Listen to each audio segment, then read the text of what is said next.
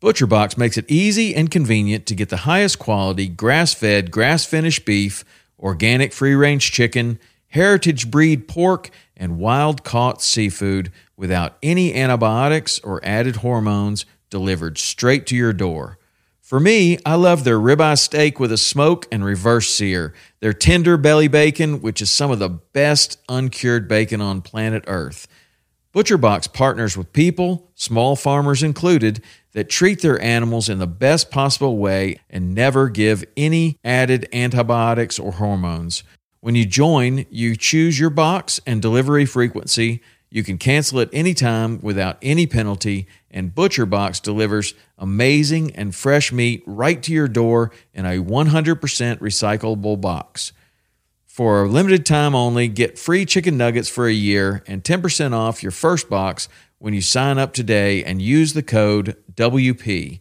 That's a 22-ounce bag of gluten-free organic chicken nuggets in every order for a year when you sign up at butcherbox.com/WP and use the code WP.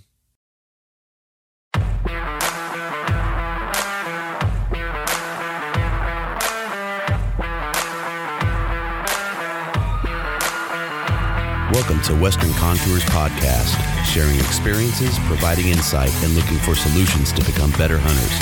We talk gear, on and off season preparation, tips and tactics, conservation, and finding inspiration in the outdoors as sportsmen and women. Thank you for joining us as we share our love for all things Western hunting.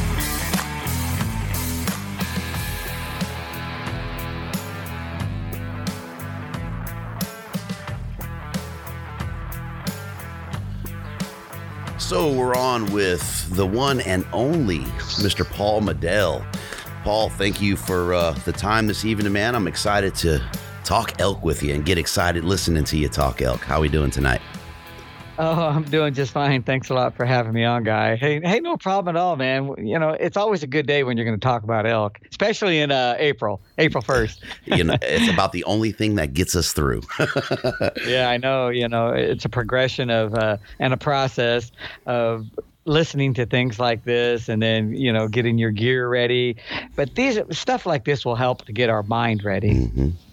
And that's, you know, elk is a huge mind game. I mean, in my opinion, in the woods on the mountain, it is the biggest mind game that I've ever partaken in, you know. Mm-hmm. It's just a phenomenal pursuit, man.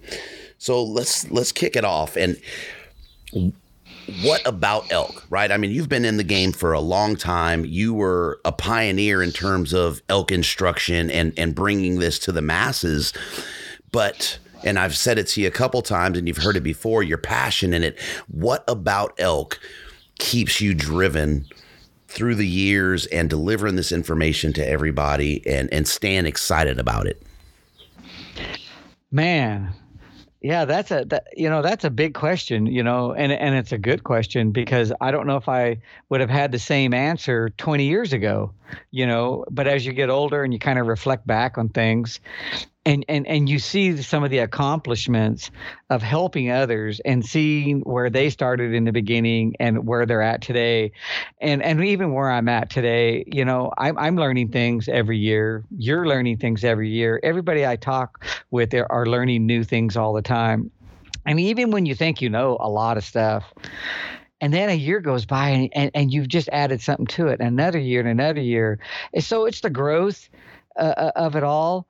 And it's the challenge of elk hunting these days because I'm a big over-the-counter hunter. I will hunt over-the-counter every year. It's really, to me, it's a true challenge. And I think a lot of people will hunt a few years of OTC, you know, over-the-counter, and then they get tired of it. And they get tired of it because they have bad results. They don't get tired of being around elk and hearing elk bugle.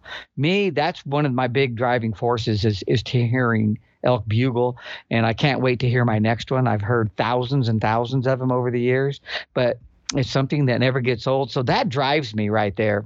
It's not only a personal thing of being able to hunt with my son and to get out there and enjoy the challenges. I don't look at them as just challenges. I enjoy them. I want the challenge. I don't want to be the guy that says, well, I'm going to go to Arizona every year and call 8 bulls in a day and pass all of them until I find, that's not over the counter hunting. It's Right. not even close. So it's sweet when somebody does gather a tag like that. But all in all, I think it's a challenge of the hunt and just the vocalization with elk that has kept me going from the beginning all the way to the end. And like I said, you don't get so tired of hearing a bugle. You just don't get home and say, I've heard so many, I'm tired, I don't want to hear another one. Those words are never spoken. So, for me, it's kind of a complete package of not just helping others and hearing bugle and learning. It's all of it. It's not an isolated, one thing only. So when you say that, it just came to me. I mean, it struck me right away. But I mean, not even just with the bugles, right? But even the real inaudible sounds, each bugle or each glunk or each rake, it presents a new challenge, a new opportunity. Can I figure this out? And you and I had talked about it last week. And we started talking about hangups, right? And it really made me rethink myself, my approach, and how the verbiage I use, right? Can I not hang up, right? These challenges are just different with each and every, if it's 400 yards away and you're hearing that high pitched tone of that locate, that's a new challenge, man. It's just phenomenal. I'm smiling ear to ear right now thinking about it. Well, yeah, there are things we all come up against every year. There, no question about it. And when people start realizing there's an emotion or an emotional tone to a sound, whether it's a bull or a cow, they start realizing that these tones or these emotions can change in length or in volume or cadence. And that's what changes the message right there. So let's dive into the mind of Mr. Medel. Over the years, and I'm sure you've gotten thousands upon thousands of positive feedback, and I'm sure that there's guys and gals that have struggled with it. Over the years, the best you can, what has been the top 3 mistakes or hangups on our end that you've heard repeatedly that it seems like we have a hard time getting around as elk hunters? Well, no doubt. Number one, because the game changer for me was understanding elk sounds. That was the game changer. And I don't mean just listening to a cow call or a bugle, but I mean understanding the variety of different sounds you'll hear from a bugle or a cow call. To me, those are game changer things. Number two, one of the worst mistakes people make, without a doubt, is their setup. People don't know how to set up. It's horrible. Most people are horrible at setting up, and I'm referring to that. I've taken over a couple hundred people out over the years, and people just don't get it. They don't understand how to set up for an elk or where to set up. And you've heard it 100 times. Oh, they set up behind things because they don't want to be seen, so they can't draw. And there's no avenues. Those are the simple things. But more than that is hearing an elk or knowing where you're expecting him to come from.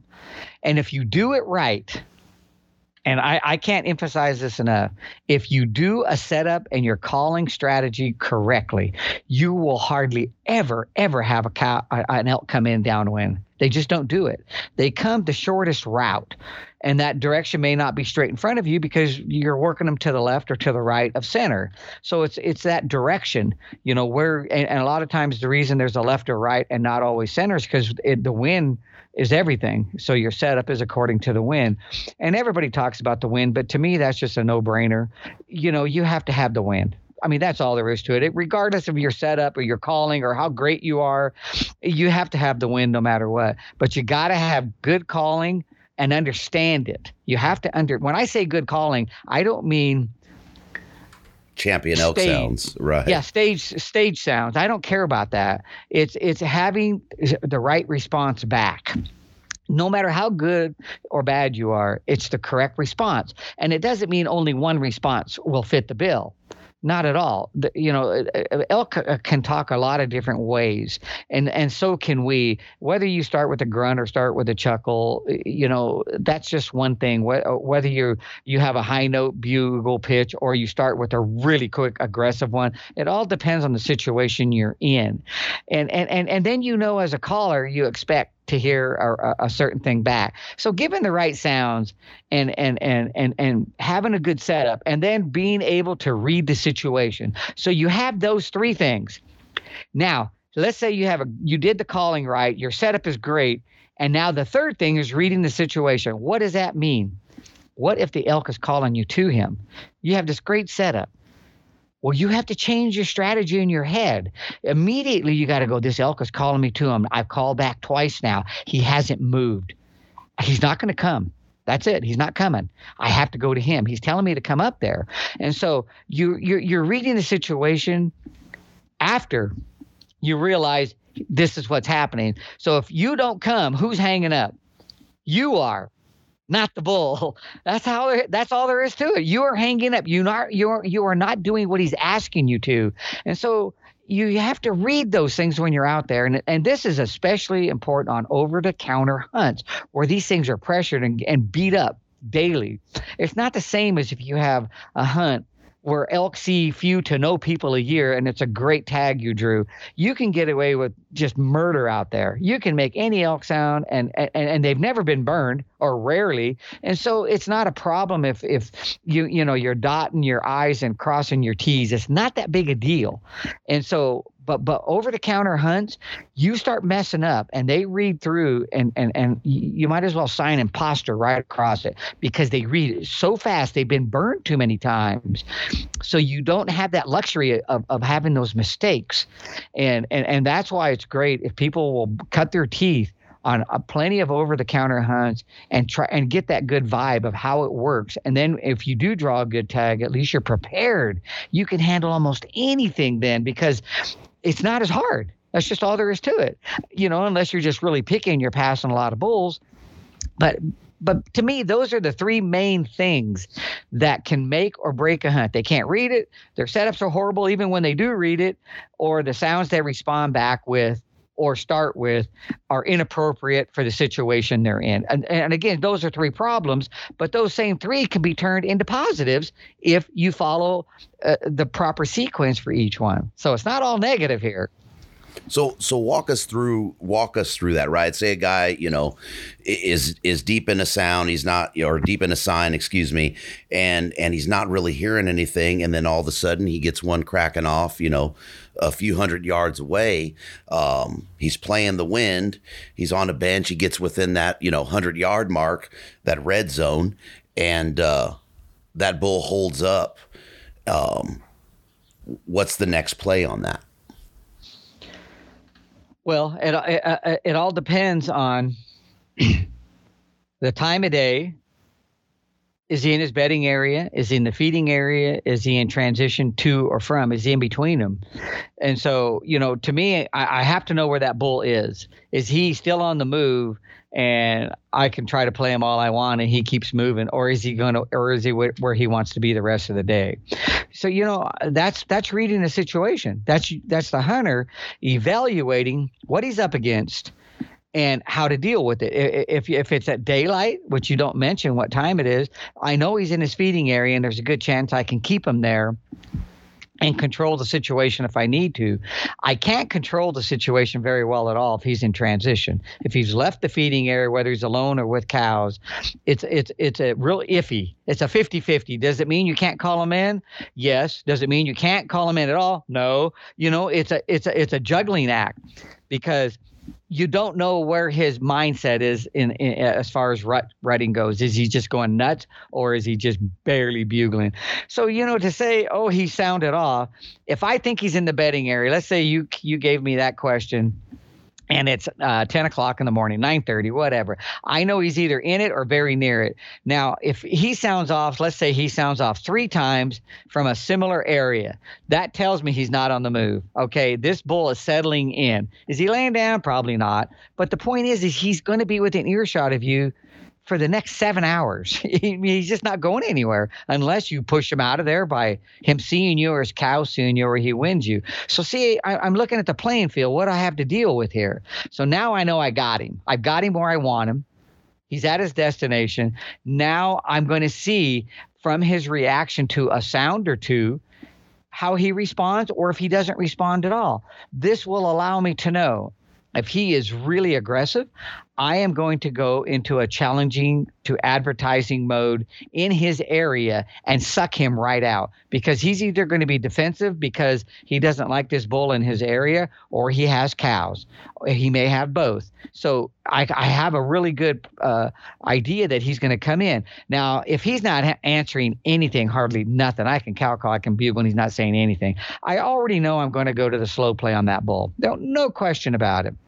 But what if this bull sounds off a few times and 2 or 3 others sound off in the vicinity within 300 yards or closer of him? I know I'm probably go to the breeding sequence if I want to kill one of the satellites. I cannot go to the breeding sequence in that situation and expect to kill the herd bull.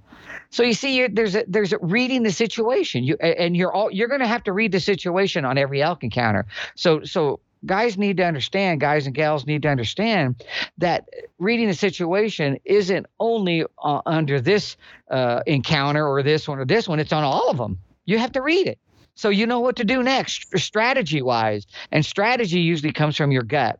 Gut comes from past experiences, what have worked and what have failed. So you understand the encounter you're in, and now you start playing that encounter. If you start saying I'm a one-dimensional hunter and I'm going to be aggressive on every bull, you might as well rephrase that and say I'm going to be recklessly aggressive and hope something sticks to the wall. Instead of fine-tuning it and go, okay, this is what's going to work for this bull. I have to go to a breeding sequence to try to kill one of these others because I can't get on the herd bull because of the wind, but I can attack one of these. Now, if everything is good and I need to get to the herd bull, now I'm changing my strategy. I'm not going to use a breeding sequence to go to the herd bull. It's going to work. He ain't going to come. He's not going to leave his hot cow to come and push me away when he's not going to go push those other 2 or 3 bulls away. So see, that's what I'm trying to say. He's not going to do that. So you have to reframe your strategy, how you're going to go in and challenge this bull. You're going to go in kind of with a full send type challenge, get right in his face. You see, those are the things that you start. Everything gets kind of runs through your mind. What's going to give me the best odds to pull him in? So in the situation you're talking, I probably would go in and start with an advertising, a new bull in his area, because a lot of bulls will not go for the fact that there's another bull inside their piece of real estate. Oh yeah, bulls, they'll take that piece of real estate and they will guard it. As a matter of fact, many times they will make rounds in the morning. Early in the morning, almost daylight, they will make rounds around the area that they are protecting, and they'll walk around it and bugle all the way around the perimeter, and then they go back. And so, not every bull will do this because of the fact that the seasons change as cows come into heat. Their mindset is different. They don't want to leave that hot cow. You see, different things come into play. Are they bedding along? Are you hunting a lot of open country? If you are, they can go anywhere from half a mile to 2 or 3 miles away to bed. Are you hunting a lot of dark timber? If you are, there's a good chance that they can be heard 24/7. They're never out of that area where they're not within earshot. So everything you're evaluating, and as an elk hunter, it comes naturally to me now when I'm out there. It's just like, boom, okay, I'm hunting this kind of terrain that I know right now this bull isn't going very far away. I've got him right in here.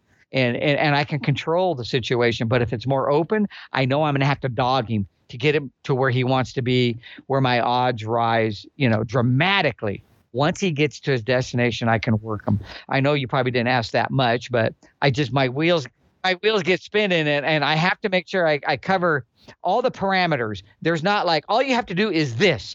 Well, I wish there was. It'd make hunting a lot easier for elk, but it's not. You read things, and then you adjust and adapt to that situation. And that is why we call in 80-85% of the bulls we target. And that's it right there. And even I could even say 100%. I'm not kidding you. If I target a bull, I'm telling you right now that he's in trouble, because I know what I'm doing with him. And I know what to expect. And unless something sees me that I didn't even know there was a cow or a spike or something over there, because I had tunnel vision on him, when I say him, I never see the elk I hunt. I mean, I'm talking, when I say never, I mean 99% of the elk I hunt, I never see them. I only hear them. And so you can get that tunnel vision really easy because you're going by sound. And of course, over the years, you realize there can be some interruptions from the outsides where there are other elk. So you have to really keep your mind and your eyes honed to not just the sound, but everything around a perimeter, because I've been burned so many times. And so, I mean, it just happens, that's part of hunting. But that's one of the challenges. And when you accept that challenge and you can beat it, it's just that much sweeter. So you brought up quite a few things there, but so one of my hang-ups, right? Not the elk's hang-up. My hang-up is I was here in Colorado, OTC, and I'm hunting a transition area, right? And I'm in my elk hunting infancy, and I'm working. I think I'm working this transition area, right? But I can't figure out for the life of me why I can't get this elk to come back to me, right? And I mean, it was literally, 20 days in the woods, come home, I'm sitting on the couch a day after I get back, and I lift my head up and I start laughing. I'm hunting on a freeway, and they're going from point A to point B, and I'm trying to get them to come down, come up, turn around, come back to me in a transition. And the entire time I was so focused in on there's elk here that I wasn't paying attention to that. Man, what a smack in the face when you realize it after the fact. It was it was a rough one. Well, it sounds like they were going somewhere. Yes. If they're in transition, they're going from feeding to bedding, or bedding to feeding. If it was morning or evening, I don't know, but I mean that's what they're doing. And so to get an elk to come back where it just came from, it's really hard to do. It really is, because they have this destination in mind. And usually if there's cows involved, they're leading the way anyway. And the last thing that bull's going to do, I don't care how sweet your cow call is or how mean your bugle is, he doesn't want to come back. Listen to his sound, and you're going to tell what's on his mind. So let's say you get over there and you cow call, and this bull's still 200 yards ahead of you. And he's in transition. He's moving. Listen to the sound he gives you back, and you're going to tell if he's coming or not. And most of the time, you're going to here's what you're going to hear. I'm going to go ahead and give the sound. Let's say you cow called. All right. And here is a very popular sound that you will hear from a bull as he asks you to come over or catch up with the herd. So you have to listen to him. And that's what I'm talking about, reading a situation. You're going to hear a sound, something like this right here.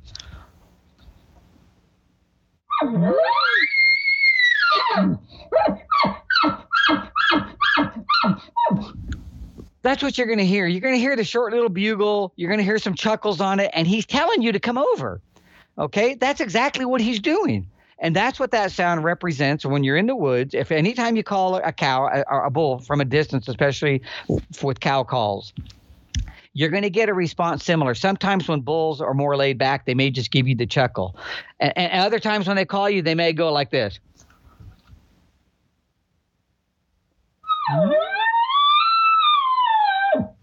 That's about all he'll do. But see, why, if they both mean the same thing, what is the difference between one and the other? The one I just gave you is more lethargic, more lazy. If you want to come up here, here we are, da-da-da. The first one with chuckles isn't saying that.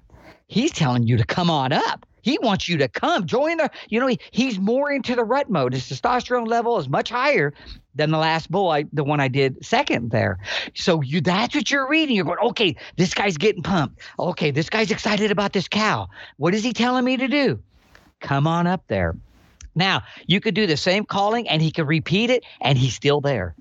He's waiting for you to come. He expects a cow that's in the real world there to come just like she should. So you have to go to him. If you don't, and you sit back and you try to throw out all these wonderful cow calls and even a bugle to try to antagonize him, in most cases, he won't buy it. And especially if there's distance between you. Now, if you're 60, 70 yards away and it's thick timber, that's wonderful. What if you're 60, 70 yards and it's open? He can look through the opening. He ain't coming if he don't see no elk. So, you're reading everything. You have to time yourself when you do the calling. So everything has to be in your favor if he's going to come back to you. In most of those cases, you got to go to him. You have to go to him. Now, if you were using a bull sound and he does this right here.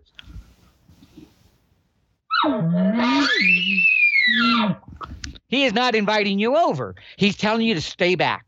Stay back. And you bugle back, He bugles back and you're still there. He's there. What are you doing? You're doing exactly what he asked you to do. You're not pushing him.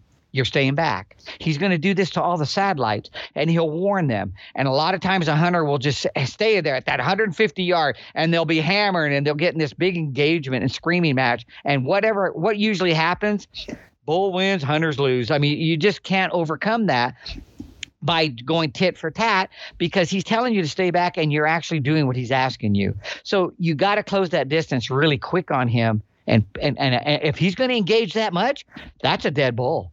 Oh, yeah. It's not like you're calling and he won't answer you until every fifth bugle. No. You've got him that worked up. You charge that sucker. You get right on him and you cut the distance as fast as you can. And now you can actually get that bull. You can get that 60, 70 yard range and just hammer him. And I'm telling you, that is a game changer right there, because you're a threat to him. You've already convinced him and sold him you're the real thing, or he would not be continuing to answer you.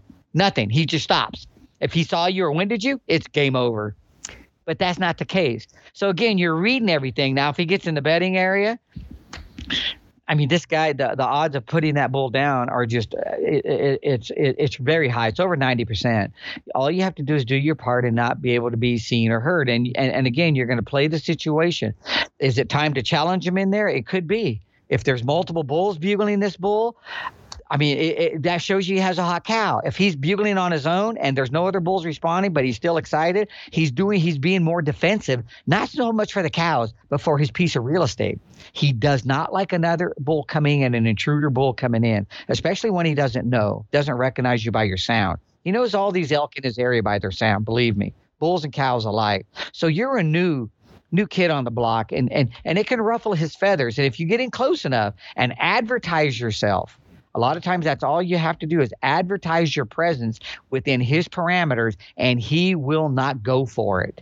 Advertising means you're alerting the other elk in the area that there's another elk there to consider as the rut picks up and cows come into heat. And that's what you're doing. They don't like it. And if it's early on, like the bull I killed this year, I killed one on September the 2nd. I knew the cows weren't coming into heat. They never do in our area, nowhere near this early. But we got in there after he bugled a couple of times. We got right where his bedding area was. And all of a sudden, my son was starting to advertise himself very strong. And the bull actually cut him off a couple of times. And my son got right back on him, and that bull just came running. And 25 yards, whack, right through him. And see, and that's on September the 2nd. It's because we were reading the situation. What's going to be the best tool at this time to get this bull? It wasn't cow calls. We did give a couple. He could care less about a cow call. It meant nothing. He didn't respond. We already knew that we had to play that we are in your domain and you are not going to like this. And we know it. And it wasn't like we were throwing out thunderbolt bugles here. It wasn't like that. It was the fact that we were demonstrating our presence with a little bit of rake and a little pawn. And then when you give a bugle, you denote excitement sometimes. And the way you denote excitement, a bull will show excitement toward a cow or bull, and he'll pant. Anytime you hear a bull kind of do this, he's panting and he's showing excitement. Sometimes they'll even wheeze through it a little bit stronger, but you kind of hear him kind of go.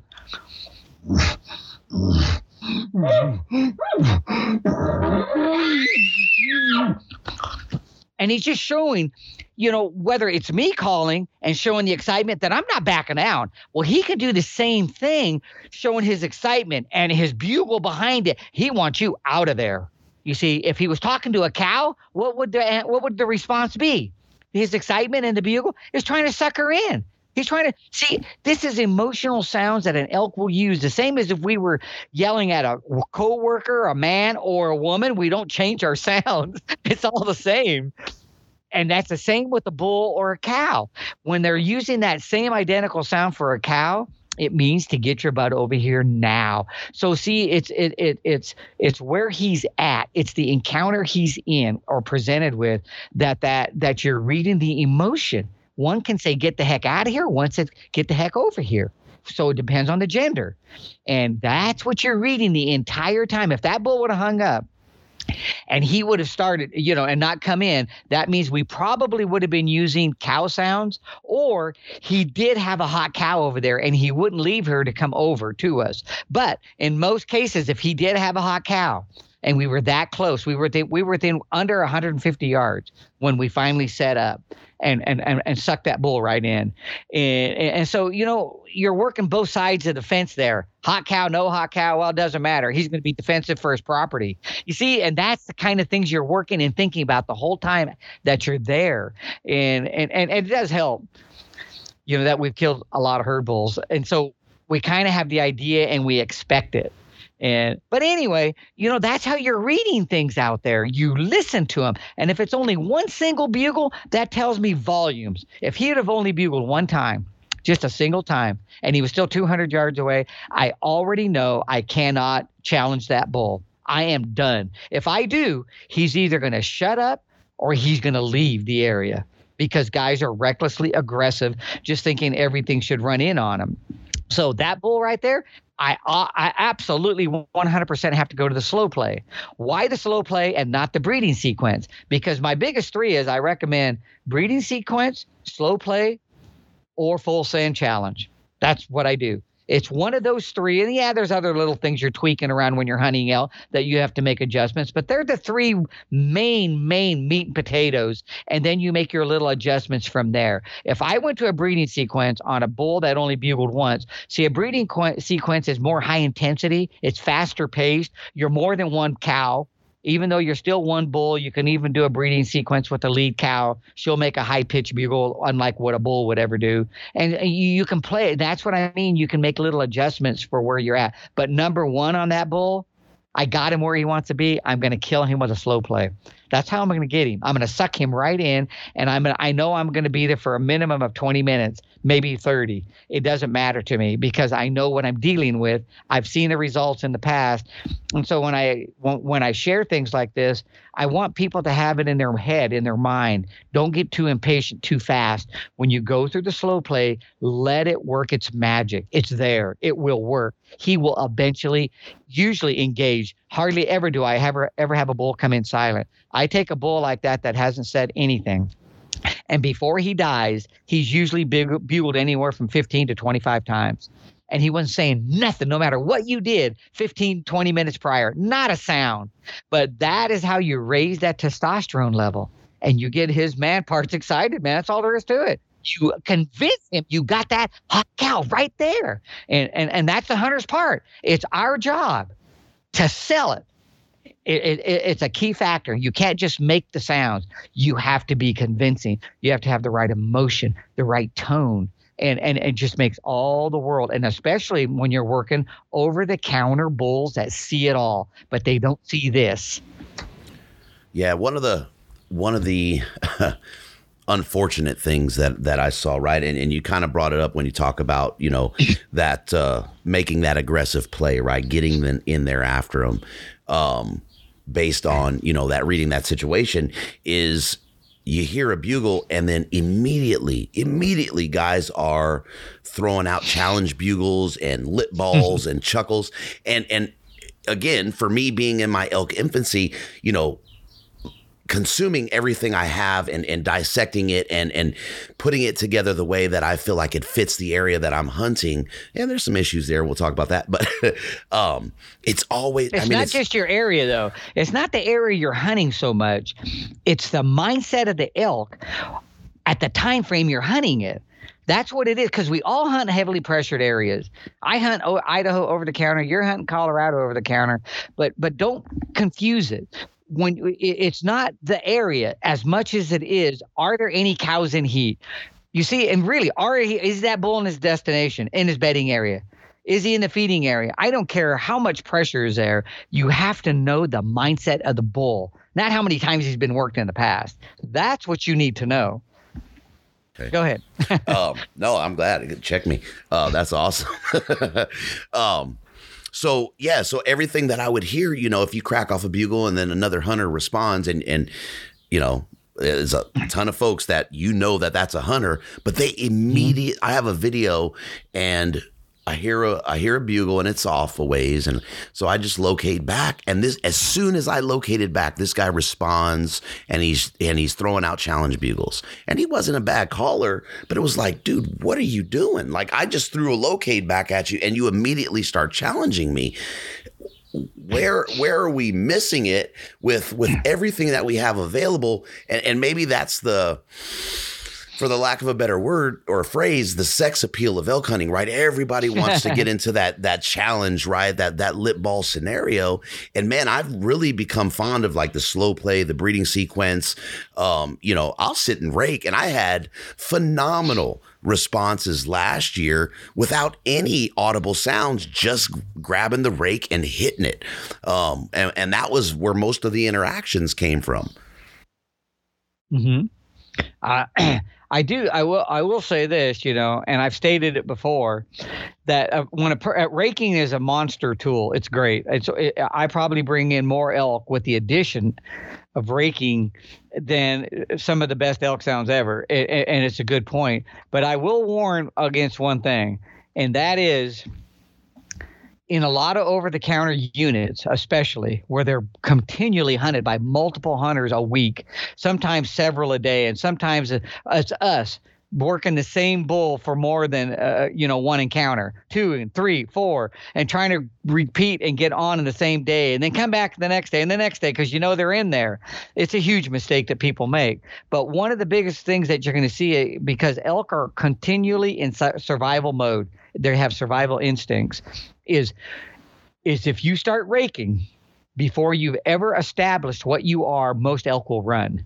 You will find this the case. I'm telling you right now, they will run. They will put distance between you. It doesn't mean they won't answer, but you are not going to kill them. And that's what you're there for. You're there to put a tag on them if it's an elk you're going to shoot. But if you start doing a lot of raking on over-the-counter units especially, without ever establishing what you are first, you will notice distance will get put between you. Let's put it this way.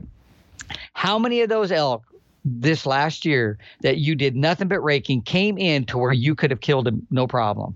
One. Out of how many? Half a dozen. Okay, so one did come in with and when I said raking, I mean you made no other sound prior to that. No other sound. Okay, so 1 out of 6. So to make it 6 out of 6, what you're trying to do is you always establish identity. And I found this out the hard way myself. I was a raking sucker because it worked so well. So then I figured, well, wait a minute, I'm just going to start raking because I want them to think in my head that that's a bull over there. But a lot of elk don't think that way. And especially the more mature bulls. The younger ones, you can fool them almost constantly. They're just not there yet. 2.5, 3.5, you can fool those bulls pretty easily. The odds are the bull you called in was probably no more than a 5 point. I don't know. I'm just throwing it out there because I think that's probably what he was or less. I doubt he was a 6 because all you did was rake. You never established a cow call or a bugle within 5 minutes of it.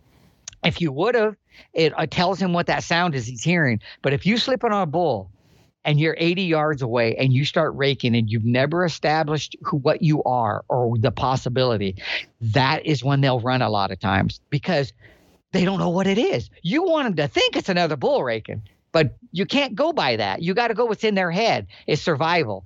I mean, are you in a hunting area where there's wolves, mountain lions, bears, some sort of predator, humans constantly pressuring them? This is what happens. They hear these noises and they immediately put distance on a possible threat. So what I do before I ever rake, I don't care what area I'm hunting, I establish what I am, that there's elk there. I might even start with a cow call, but I can still rake. All that means is there's a bull with a cow. That's all it means. And maybe I never bugled because I don't need to, because doing cow calls and raking is a very deadly technique. Anytime a bull is raking and he's next to a cow, he's displaying for her. So it can paint a picture in another bull's mind that this guy is around a possible hot cow, a cow coming into estrus, because he's displaying for her right there where he heard the cow call. You see, so all of a sudden you got the curiosity going, and until the bull starts using additional sounds to convince him that he has the hot cow, you see, that could make him come closer and closer. He may already come closer and closer from the cow calls and the raking. A lot of bulls will, but sometimes you had to push it a little further and be more convincing. It depends how many times this bull's been harassed and hammered and pressured. None to very little, he'd probably come right in. But if he's been busted and busted, maybe somebody shot an arrow and skipped it off his back. Maybe he's winded 3 people in the last 5 days. See, we hunters, we have to evaluate all this. And a lot of it goes by the area that we're hunting, time of day. Everything comes into play.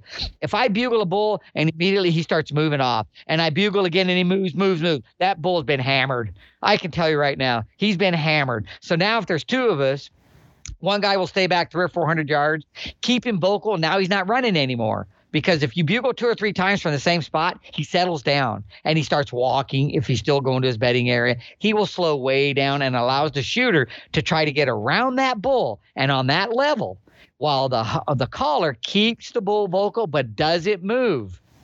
See, as long as it's within earshot, the bull, it will answer him almost every time as he moves off, maybe with his cows, could be alone, and the other hunter goes up, quietly meaning not calling, and moves around, get in position, and here comes the bull right on across eventually, and he doesn't know that shooter even exists. But see, those are things you have to do sometimes when you're hunting a lot of heavily hunted country where there's a lot of pressure. So, there's a lot of little things to think about, but as you go through them and people share things like this with you, it becomes automatic. It really does. It's not that difficult. Like you have to pull out a book and rehearse this thing. It just, you get in these situations and you realize to put this bull down, here's the tactic we're going to have to use because of the situation we've just read. And again, that's what you're doing. And that's a hard thing, right? When you're in the elk woods, and unless you have that experience, it's we want everything really fast, right? I want it now syndrome. You're so right. And it makes it a challenge, and that's part of that. The mental game, in my opinion, with elk is being able to settle that back and understand that, like you're saying, read the scenario, but even bigger is make sure that your repertoire is up to par to where you can read those scenarios, or you're going to know, I'm going to go learn the hard lessons. And that's like, me listening to you now talking about the raking and the bulls were, I think we had the evening we showed up, which was the day before opener, and the bulls were bugling, and they were just piping off that evening. I kid you not, Paul. Woke up at 4 a.m., boots on, and we did not hear another bugle for 6 days. And it was just, we knew the elk were there. We had fresh sign. We were seeing cows, but they were zero as far as vocalizations.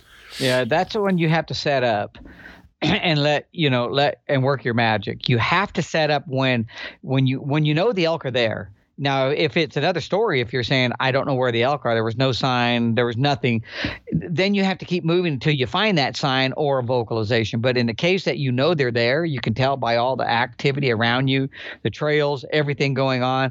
That is you have to set up and call them in. That's just all there is to it. And you have to be convinced in your mind they are going to come. So let's say that you have 3 people in your group and you're going to set up because you're within 200. I like to set up when I'm about 200 to 250 yards from elk. Okay. That's my favorite setup. On a setup when I know the elk aren't being very vocal. Even if I heard 1 or 2 bugles, I will only set up 250 away. I'm not trying to get 100. The only time I go to 100 or inside that magic number is when I have a hot bull. That's it. Outside of that, I could care less. I will suck him into 250 every single day of the week. It doesn't matter. Where else are they going to go?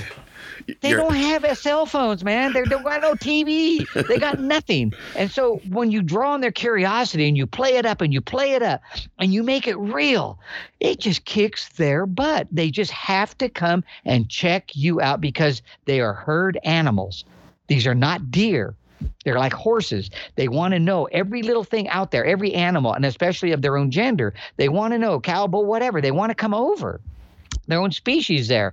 And so by sucking them in that way, you just have to have the confidence that they're going to come. Whether they vocalize or they come in silent, I promise you, until you give them a reason to, they will come straight at you. They will not try to come in around you. They will not do that. Only if suspicion arises in their mind. Suspicion will come from the wind turned and got to him. Somebody moved in position, moved his hat, turned around, get a drink of water out of his pack. Some guy's taking his pack off. I mean, there's all these little things guys start doing after 10 minutes. They get bored because they think nothing's going to happen. And so their awareness starts going from 95% down to 80 and 70 and 60. And the next thing you know, they're leaning up against a tree with their bow sitting on the ground. I mean, the guys do this all the time because they don't expect anything after a while. And the next thing you know, the guy gets to move to go see what's going on and grabs his bow, and there's an elk standing 15 yards away, just staring at him. And he's like, what the heck? Where'd he come? It happens. And because we let our guard down. But once you start getting into things and you start seeing this happens a lot, and because the elk are there. And me, I try to I spice it up. I do things a little different than most people because I'm not a big cold calling guy. What that means is the majority is really small little bull stuff and cow calling is because it attracts cows and spikes first. I am after 5-6 point bulls when I'm hunting over the counter. A draw 5 points are out of the mention. I could care less about them. I'm looking for bigger bull, but on over the counter it's a 5 or 6. So I'm going to use my sounds that target bulls. I'm not using a sound that targets any elk. That's cold calling. It targets any elk.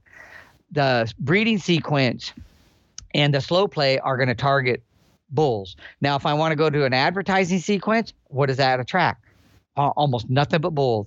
Full send challenge when it's required, it's going to attract bulls only. And so, see, when I'm going to set up on something like that, I'm going to try to attract bulls because I have a hot cow. That's what I'm representing. Why would a cow in any extreme of the of your thought process would she want to come in and go check out the hot cow? She could care less.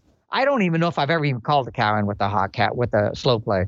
I mean, I can't even remember. It's bulls. That's what you're inciting right there. That's what you're not only inciting but exciting as well. That is your key. That is how you have to present your case. You see, to the judge, which is the bull, you're presenting a rock solid case that you have a hot cow. It's undeniable. And it finally gets him to be part of the equation. He wants to engage. His very first thing, which I have mentioned 100 times in podcast, is he tries to call the cow over. You listen for that. You will listen to his response to you finally, and he's trying to call the cow away from this bull. And that's when the game, and the minute he does that, if it's my son and I, we just look at each other and shake our head because this is a dead bull. This guy's done. He's made a sound. It's over. We finally got him to commit. And very rare, if you have anything sneak in, guess what it is? It was the elk you never knew was there. It wasn't the bull that you heard or you want him to engage. It was something else, or you pulled something else from the sides that were within earshot, and they are the ones that come sneaking in. So it's usually not the bull you were targeting, but that happens. That's part of elk hunting. You're going to get some of these, I wonder what's going on over there. Oh my God, I've got to go check that out. And that's what happens. And so you have to watch out for all that stuff. But if you have 3 people, have 1 shooter, 2 callers. Do not have 2 shooters and a caller. Don't do it. They'll screw each other up time and time again. If I had 4 people, I'd have 3 callers and 1 shooter. And that's how I would work. But most of the time, I'm either by myself or it's my son. We really don't hunt with other people much. It's just something, I know I said we've done a couple hundred over the years, but it's invites. It's not like we do it daily. We'll hunt 25 days a year. And we might take somebody for 3 or 4 days. That's it. The rest is us, or we're solo. But that's how we hunt. And I'll tell you, by sticking to those parameters, multiple hunters, 1 shooter, more elk will be killed by a mile. And because he's not pressured. The hunter, the shooter, he's not worried about the other guy maybe getting the shot first, or this guy going, well, the elk's coming in, but I don't know who is closer, so I'm going to make a move. And a lot of times they screw the other guy who had a wide open shot. And I see this happen. That's why I don't do it anymore. And I just noticed that the odds go up so much more. And so if it gets screwed up, the shooter, who do you has to blame? Nobody but himself. That's it. You know, he can't go with somebody else. The funny part about that, man, is when the bone is walking by, man, that the horns come out. You know, it's so true. And they get excited, and a lot of hunters, I would say most archery elk hunters, they haven't killed 10 bulls.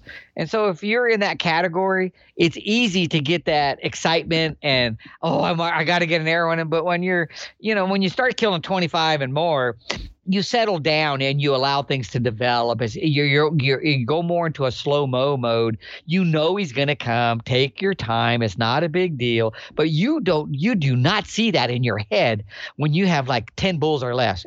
Or 10 bulls, if it's partially some bulls and cows. You just still don't have that mindset, and so everything seems like now or never.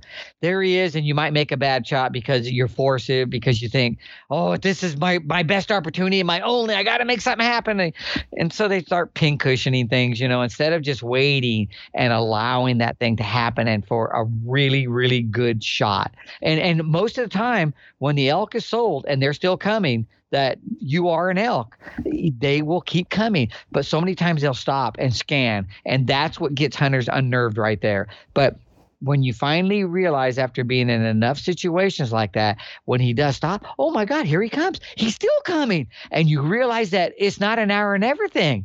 And he may turn, he may even walk in and realize, oh my goodness, I should be seeing something right here. And he's only 10 yards from the shooter, doesn't know he's there. But he knows he should see something by now.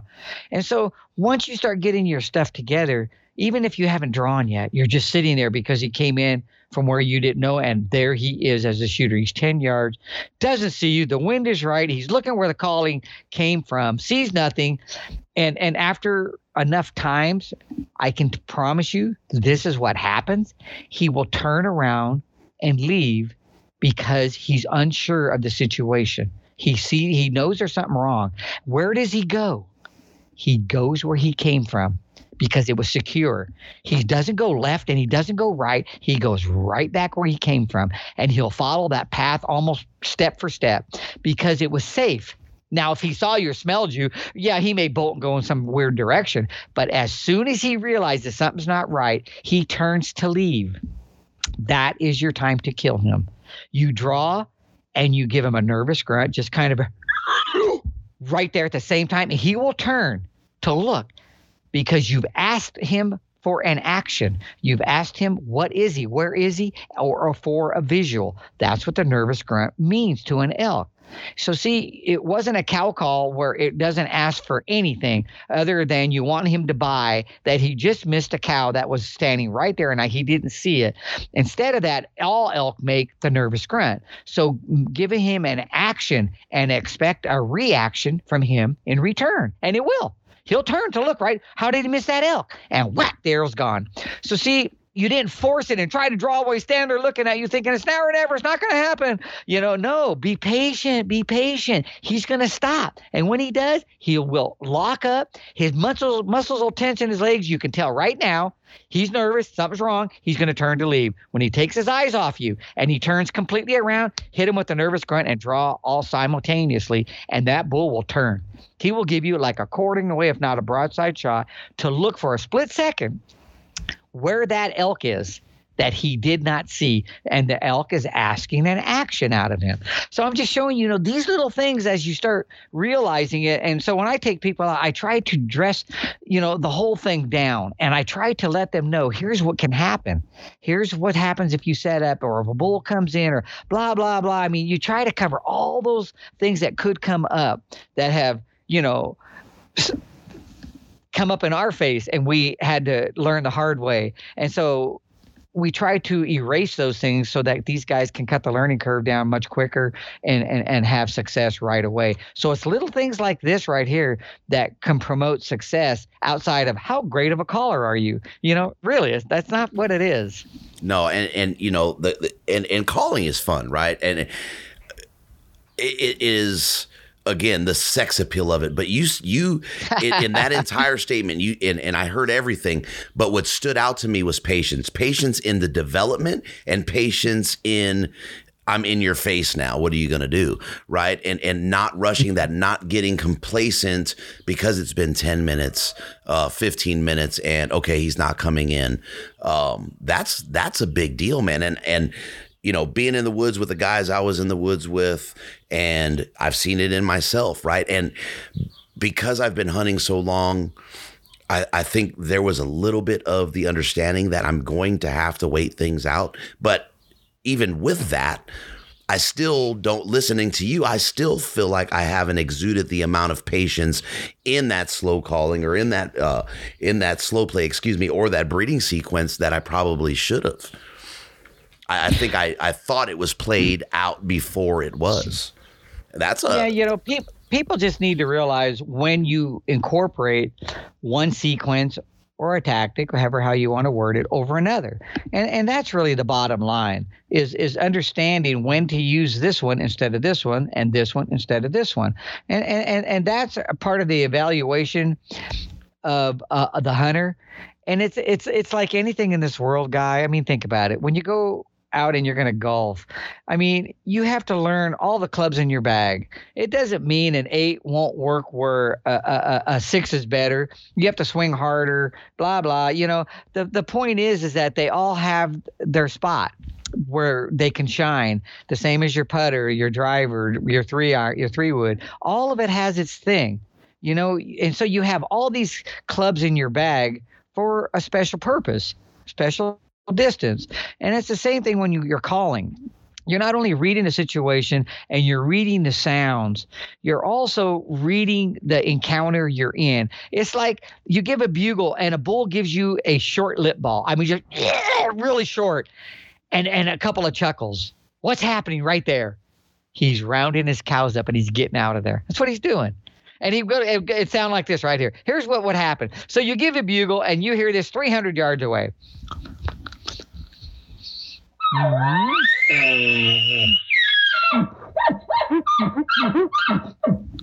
He's not even talking to you. No, he ain't saying crap to you. He is responding because of you, and he's rounding his cows up. That's what he's doing. Now, what if he gave a lip ball, which I won't do right now, but if I gave a lip ball that was like 2.5 seconds long in it, he's responding to me. His emotion has risen, and he's pissed, and he's probably going to hit me with grunts, no chuckles. So now he's going to hit me with that scream with the lip ball, and now he's going to grunt me. They're spaced much further apart, nowhere near as many are used, and now that's directed to me. Is he running? No, he ain't running. Not when he throws that sound out. So see, I'm reading it. I'm like, okay, that bull's talking to me right here. But if he gives that lip ball, short lip ball, it's more of a roundup bugle is what it is. He's moving his cows right off. And it shows he has cows. He does not give that sound if he doesn't have any cows. Nothing. He's talking to his cows right there. He's not talking to you, telling you to come over here. No. So see, I'm listening to all this when I'm in the field. How is he responding? What kind of lip balls? Is he giving me grunts? Is he giving me chuckles? See, grunts, you're usually going to hear a grunt. It's going to be more like this.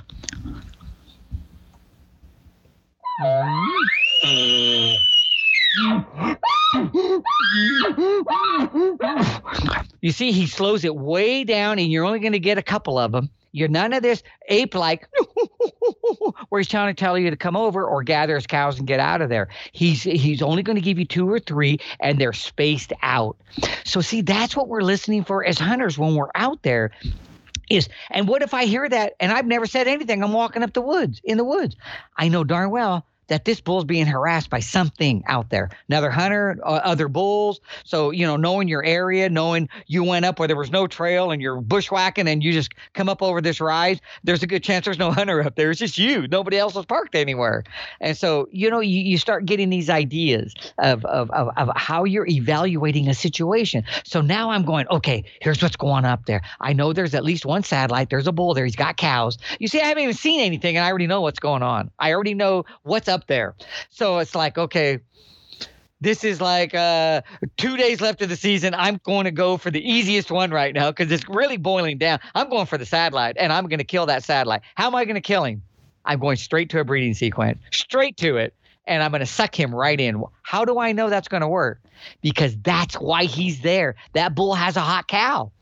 And I mean, for some reason, I think I can get in the bull and call the herd bull out and kill him just as easy. I'll do that. But the situation has to be right, meaning the terrain offers it. The wind's perfect, lots of cover. I can get right on his face. And if it's not there, I'm going to take the easier route and I'm going to call the satellite, because the satellite I can call 250 yards away.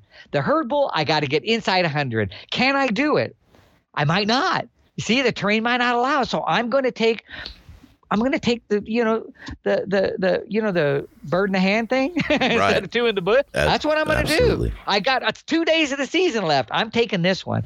So see, I'm evaluating what's going on. I'm thinking of my own mindset. A full freezer of a 5-point and is better than an empty freezer of a 6-point that got away. It just doesn't mean that's not that big a deal. So when you're out there and you're listening to things, you're evaluating what you're hearing. And so I can tell those two bulls are going back and forth like that. It's just like this bull that I called in. Actually, my son and I both did, but we were up there on opening morning and we were heading straight up a mountain, pitch black. We're going up. We know the area. We've killed elk in it before. And as we got up to one of the benches, it was just getting light. And I heard a herd bull bugle. I mean, just a wicked scream, just wicked, but it was distant. But I heard it, and then I heard another response. I mean, immediately I went, my goodness, there's already a cow in heat. This is August the 30th. There's a cow in heat. I mean, they were just going back and forth. So we closed the distance, but it was so steep they were outrunning us, and they were still at least 400 yards away, thick timber. And I could hear going back and forth, back and forth. So I told my son, I said, man, the only chance we even got is to try to call that satellite from there. That's the only chance we got. So immediately I started going into some very loud cow sounds to call him over. And I was doing, instead of just cow calling like this,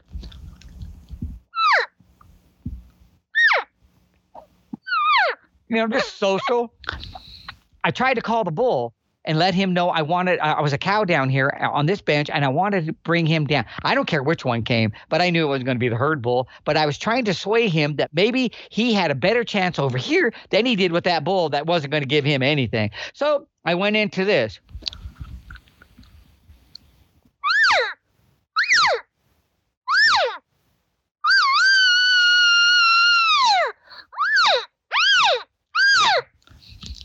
And that asks an elk to come over your way. That's what a cow will do when cows get separated, but it applies to a cow or bull, doesn't matter. But you can call other elk when they're in your area and maybe they've separated, or you don't see them now, or they're not responding to your normal chatter. And so you call them back with that sound right there, and all of a sudden that satellite, I knew it was a satellite, just shut up, never made a sound. And I could hear the other bull still bugling, going up, up, up, up. It was so steep, there's no way we could have ever kept up with them. No way. And so I kept up a few sounds like that and just waited. Nothing happened. I'm saying 10, 12 minutes went by. Nothing. My son goes, there's nothing going on. Let's just move on. We'll find another bull. I said, no, that bull stopped bugling. I said, it's only one bull bugling. That bull's coming over here. Nah, because, you get tired of it after a while. 15 minutes goes by, nothing, and I still give a few cow calls. Paul gave a few, too. I said, just give a few. So we'll sound like two different elk. We're over here. I said, he's got to be coming.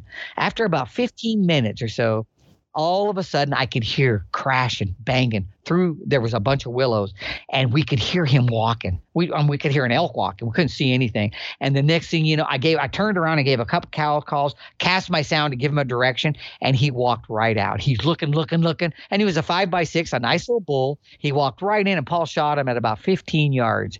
And so you see, and he never made a sound. the entire time. Not even so much as a moan, zero. But we were patient. Now, what if we'd have left? That bull would have come sauntering in there, looking around, finding no cows. He'd have kept moving. I think this happens to a lot of people a lot. They give a few sounds, nothing happens within a few minutes, and they get bored thinking all is gone, all is lost, and we're burning daylight. We got to move. So reading the situation, realizing that bull shut up, that we might have a chance here, so you got to play it out. You got to go, okay, let's hold back. We can't catch this bull. So really, where are we going to go from here? We're just going to cover ground and hope something happens sooner or later. No, why not wait right there? I mean, what's 10, 15 minutes? Isn't going to make a big difference in your day. It's just not, but you think it is. Anyway, that bull came in and we ended up packing meat right there. And so, yeah, so you take what the mountain will give you at times. Read the situation once again. There's so many different ways to read it through sounds or lack of them can speak volumes, just like that bull did to me. It spoke volumes that he shut up. It meant to me that there's strong possibility he was going to come our way. And so you've mentioned a couple times, right? And one of my, I don't know if you call it a tactic, but 10, 15 minutes in a sequence or in a scenario, or you got those interactions going like that. And we talk about quitting. 10 or 15 minutes can seem like an hour as you're waiting and anticipating. Right. So, and I'm just throwing this out there to the folks, but one of the things that I started doing was, you keep that watch on you and time myself and say, okay, this is 15 minutes here. And I'm literally, watching that clock every so often, making sure that I'm not blowing out of there in, 5 to 7 minutes, and I'm giving it the time to play out. Just one of my little tricks to help with my patience. Yeah, I would have given that bull every bit of 30 though. And if he didn't show up in 15 or 16 or whatever, I wasn't watching my watch. I'm just going more on what I thought, how much time went by. It's the same when I talk about a slow play. I'm so busy with it that I'm really not watching my watch. It's more of a clock in my head, and I mean I could be off with it, but that's kind of the time frame I'm thinking of. I'm so into the situation that emotionally I really am. I mean, this isn't like I'm just throwing some sounds out there. I'm really into it when it requires it. If I'm in a heated situation where I'm calling a bull in and we're trading insults, that's a whole different thing. Things go very quickly, and there's a reason why we're in that situation, and so then things go much quicker. But I've noticed on over-the-counter hunts that it takes me at least twice as long, if not 3 times as long, to call a bull in as it does on a draw tag hunt. I call those bulls in so much faster because of the fact it's the same sounds. I haven't changed anything. It's because they are not harassed as much. So you don't have to be as believable and persistent and just drag it out. On over-the-counter bulls, you really got to hammer it and hammer it and hammer it. And I don't mean overcalling. I mean persistence. Even though there may be a 1 or 2 minute lapse between your calling, you can't give up. You have to keep hitting them and let them know you're still there. So when I'm saying I'm there for 20 minutes, Guy, I don't mean I'm calling for 20 minutes.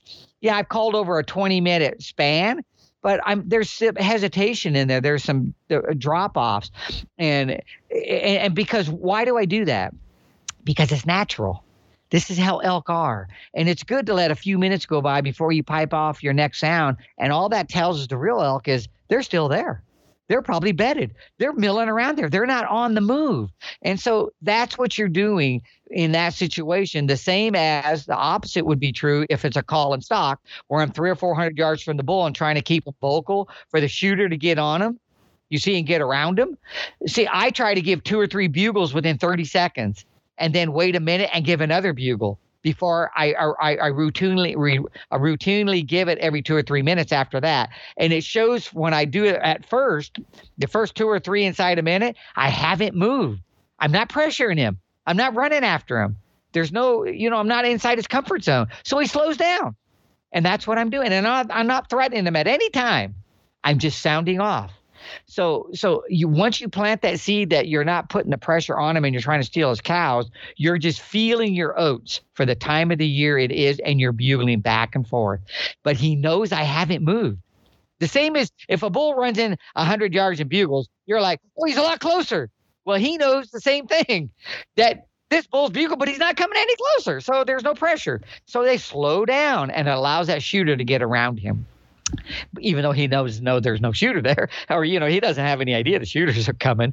But I mean, and so again, you're reading everything out there and then trying to apply the tactic that you think is going to give you the best odds to have a shot opportunity. And that's elk hunting, whether it's calling myself or listening to them, or whatever it is. It's real important though to understand those sounds and to be able to break it down, each cow sound, each bull sound, how the emotion changes from a location bugle to a challenge, to a roundup, to a challenge where a lip ball is used, to where a bull's coming and he stops and he gives you a nervous grunt and then a challenge. When he puts those two together, that's what I call a full send. It's actually the ultimate sound a bull will ever give. It's the pinnacle. He doesn't have anything more aggressive than that. Nothing. It's the single grunt, and he'll sound something like this. As he's coming and you're working each other, he'll get that.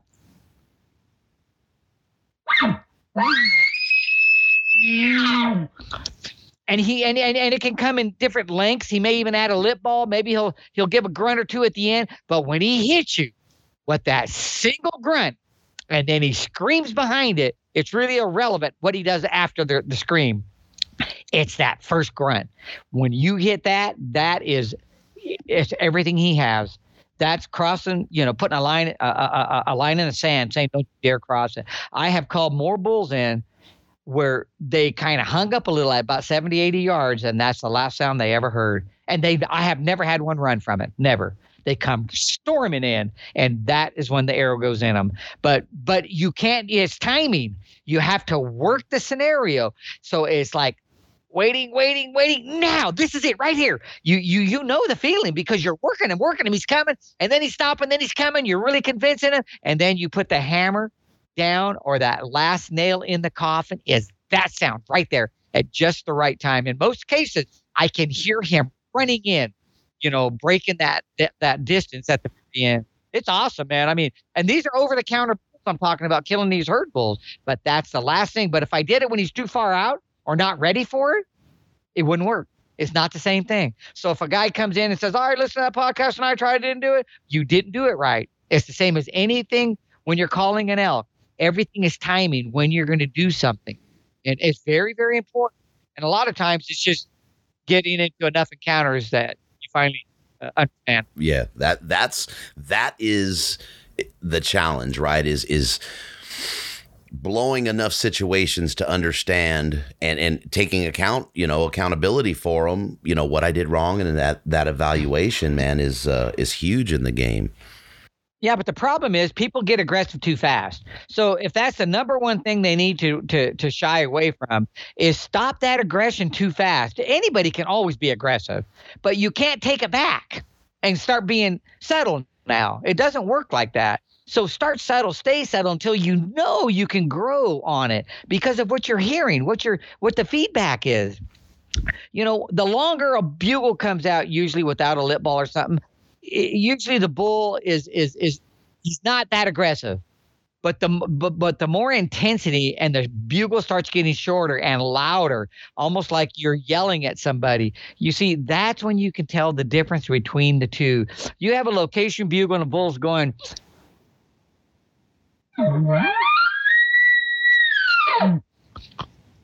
You can tell there's really not a lot of aggression behind that. He's just sounding off. He may be in search of other elk. Maybe he's advertising his position, but he's not warning. He's not threatening. You see, and then all of a sudden you get on a bull and he's kind of doing this.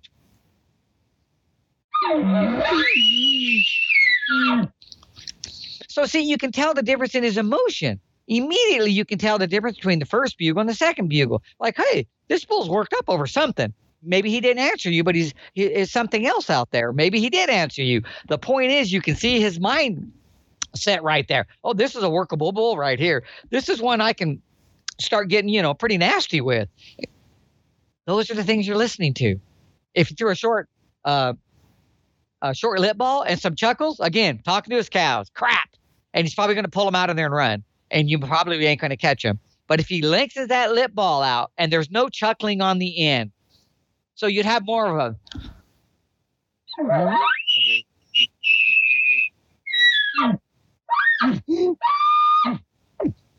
He ain't talking to his cows. He's talking to you. You see, and that's what you're looking for right there, is you're looking for that response. And is he going to run? Is he picking up cows? Nope, not picking up cows with that one right there. And so, again, I talked about it earlier, but those are your parameters. That's what's telling you how you're going to be able to handle the situation from what you're hearing. And it's the same thing when you talked earlier and you said, I know those elk were all over. They quit talking. And 9 times out of 10, when they were real busy and they were, vocalizing with you before they quieted up, it's because there was a hot cow. Once the cow goes out of heat, it's like shutting a light switch off. And so you have to understand that the cows are into heat 12, 15 hours. And by the next morning or whatever it was, she was probably completely done, out of heat, and the bulls are no longer excited about her. And so it all dies down. It's just what happens until the next cows come into heat. It can build that excitement back up. So then it's up to us as hunters to go out there and either call in. If we're looking for any elk, I would go to a cold calling sequence. It's the easiest thing to call elk in with. You're real chattery. You're a lot of cows. You're really vocalizing a lot. I mean, it's just, you're hammering it with every imaginable 3 or 4 different cow sounds in your hand. But if you're after a bull, you got to go into more of a slow play mode. And you have to present the case that you have a hot cow in your presence with your glunking, your raking, your panting, your moaning, all the above. You're incorporating it in a natural way, not everything in 10 seconds. No, it's spread out as he's showing his desires, his excitement, being in the presence of that cow that she's starting to come into heat. And man, if you go through that for 20 minutes and they're there and it's not working, like I've said before, grab those antlers and give a bugle like a bull's coming in, like you casted a sound further. And then all of a sudden, wait 30 seconds and start clashing them. Make this real elk that are over there, make them think another bull came in. And now they're competing, they're rattling, they're cracking those antlers. And the cow, whine it a little bit, stomp, heave, give some of those heaving pants, exasperating, hit that call in your mouth and moan with it and crack those. I'm telling you, it paints a picture in the real elk eyes over there that another bull has come in and now they are competing for that hot cow. I mean, it's just another element. Don't give up. That's what I'm trying to show you. Don't give up. You can keep pushing and push, and all of a sudden they either vocalize they can't take no more, or here they come, and just keep playing it, because something is going to come. I'm telling you, they will come, and so don't be so ready to throw in that white tail. The slow play. I mean, again, right? Bugles and challenges and all that. It's wonderful. It's elk hunting, right? As we see it on YouTube or what have you. There is nothing like a good slow play. Man, I'll be sweating and mud dripping off me, and my pants are soaked from stomping in a wallow. Man, the slow, I mean, tell me you don't, that's just you can do that for 20, 30 minutes and you really do get into that. Like, you are that elk. Oh man, that's the funnest calling, in my opinion, is running that slow play. It's just you have to use it in the right situation. I honestly believe that people misuse it. They use it for everything, and I've heard it, online before. I mean, I had this bull bugling 15 times and he wouldn't come into the slow play. That's not a slow play situation. He's got a hot cow. He's not coming in. He's not going to do it. He may try to call your cow over, but he's not going to come to you. The slow play is designed for no bugles up to like 2 bugles. That's it. Anything after that is not a slow play situation. And that's the hardest thing I have of drilling that into people's head, is they misuse it. And so, because they think it's the magic wand, and it's not. It's just another tactic. It's like trying to call a herd bull away with the breeding sequence. It's almost impossible to do it when there's a hot cow in his presence and he's got multiple bulls bugling him. He's not going to come. He's not going to come to slow play either. You have to take the game to him. So you want to call in a satellite, you can probably do either the slow play or the breeding sequence. But why would I use a breeding sequence over a slow play when there's multiple bulls bugling? Because the slow play is slow. It will take much longer to bring a bull in. The breeding sequence is a fast-paced, multiple cows. The slow play is only one cow. So you've sweetened the pot. When you have all kinds of chatter going on with different cows and a bull, and he's raking, and he's in the presence of a possible hot cow really quick with a lot of cows. That is why it gets competitive with satellites that are out there to rush into the breeding sequence. It's much more vocalization, almost nonstop. Nowhere near that with the slow play. But if you did the breeding sequence to a bull that was in an area that he knows dang well there's really nothing going on, then all of a sudden you show up with 4 or 5 cows and you're screaming everywhere. It's not natural. Does it mean you would never call a bull in using it in that situation? No, but it'd be the same thing as using an aggressive bugle on every bull you heard. It's the same thing. Something will stick to the wall eventually, but you're going to lose out on a lot of those encounters, and you're not going to take that bull. That's why you use a different tactic for a more nonchalant encounter. That's why there's different things. Same deal. And if you want to put that ball on the green at 150 yards, you better not use a 3-iron because it ain't going to work. Or you're not going to use a driver, and you're not going to use a putter. Yeah, you can hit the ball and move it and advance it, but it's not going to work for that situation. It's the same thing with elk hunting, and it doesn't mean like a guy can't take a 7-iron and get on the green where a 9 would have been better. Maybe he's got that finesse and he can get it over there somewhere, but not as close as a 9-iron because he's only 118 yards out. His 9 is a better choice, but yeah, maybe he can get it on with the 7, but it's 45 feet away from the pin. You see, and that's my point. When you're calling elk, you're using the right tool for the situation you're in to have a better choice or a better chance at a closer encounter or a faster encounter. And that's what you're choosing when you're out there. It's not like one of you have to choose one and the other won't work at all. No, it's just it doesn't work as well. And that's why I say when I'm using one over the other, it's for a good reason. And yeah, I mean, we hunt over the counter. I mean, my son and I have killed 65 in 30 years. I mean, come on. I mean, am I going to fix something that ain't broke? And I mean, these are mostly all 5 and 6 point bulls. There's a few that are smaller. Don't get me wrong. But most of them, I can tell you, probably well over half are 6 points. And it's because we make those adjustments. We listen to what we're hearing out there. We're hearing, okay, this bull, this is what's going on with this bull. Okay, this one, he's got cows, but he's not hot. No hot cows. Okay, here's what we got to do for this one. Or here's a bull bugling by himself. Or here's 5 bulls bugling or 3, and everything has its own. It's not like, oh, there's elk over there. I mean, you can say that, but it doesn't accomplish anything. There's no strategy behind it. And so that's what you're fine tuning is you're reading a situation, then you're picking and choosing a tactic that you have a lot of faith in. And of course, like I said before, we have a lot of faith in them because of the results in the past. So what we're trying to do is show hunters, choose this tactic over a full send challenge every single time. Try this instead, and you're going to start seeing results. And when you do, even if it's only 2 out of 3, and not 5 out of 5, it will build your confidence. When it is 2 out of 3 or 2 out of 4, you will know why the other 2 didn't work. You did something wrong. Somebody moved. The wind burned you. You cannot control things like that and blame the tactic. You have to blame something else. And so because the tactic was going to work. There's no question in my mind. It works for us every year, everywhere we go. So it's up to the hunter to use his smarts and to be a very good salesman under, specific situations.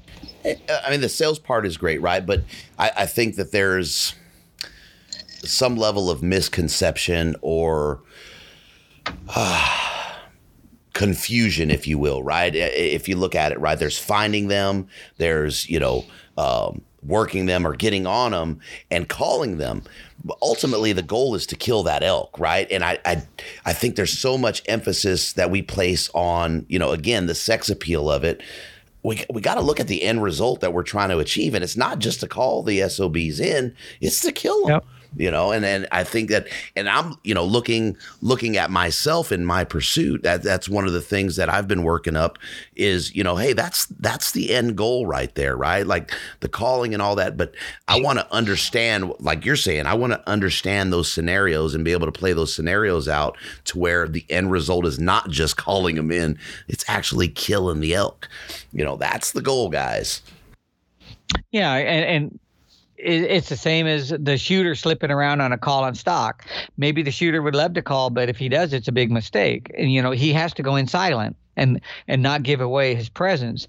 And a lot of the stuff that I'm referring to and talking about the sounds and this and that is you have to understand I'm talking about elk that you're not seeing. I'm not going to call to elk and use all these different sounds when they're standing out there in the open in sagebrush or pinyon, and I'm looking right over there and I can see them, whether they're 150 or half a mile away. I'm not trying to call them.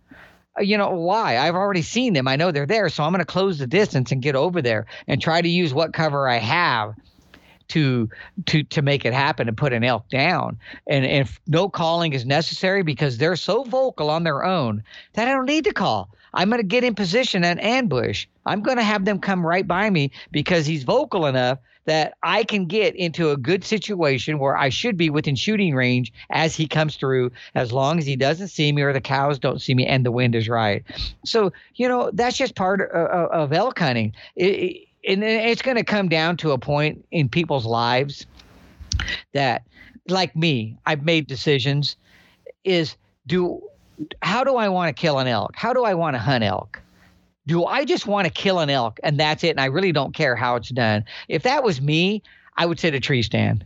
I would kill an elk so easy every single year, even though I do kill them most every year anyway, but I choose it under my terms. But if a guy didn't want to put all the work in, and it really isn't that much work because there's a lot of enjoyment out of it once you start understanding the sounds and when to issue them and when not to, or a tactic, sit a tree stand.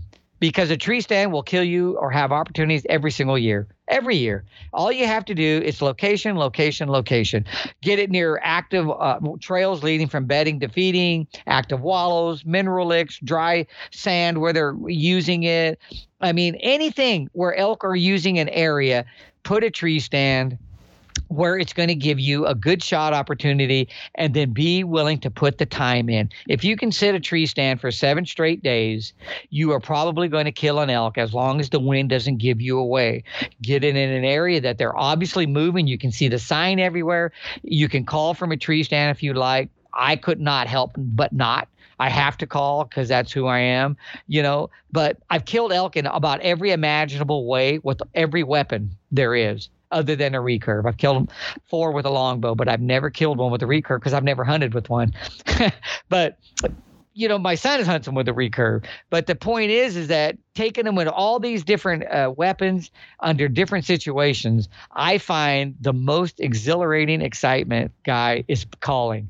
And that's why I choose that method and have done my best to perfect it.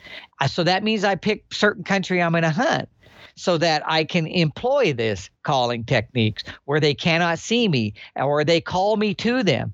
There's times I'm going to call the elk to me. There's times I'm going to allow them to call me to them.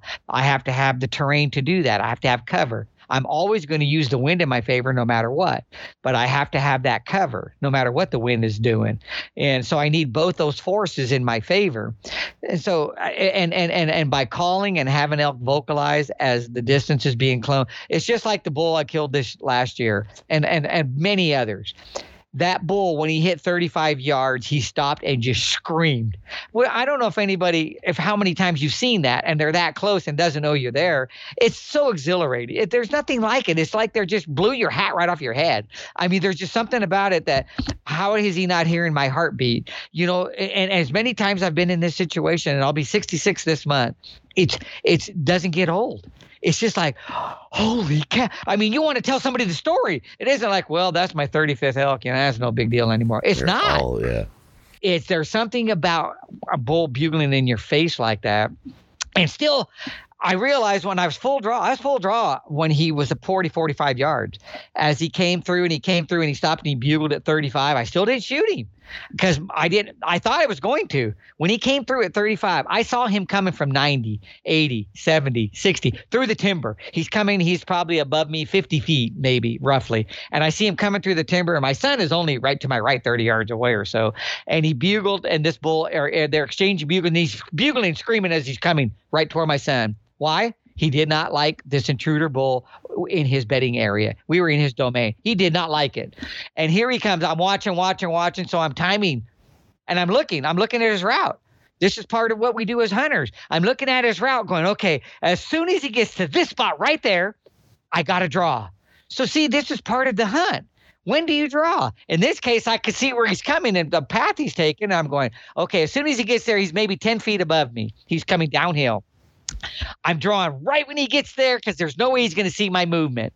And right as he hit it, whack, that bow was back.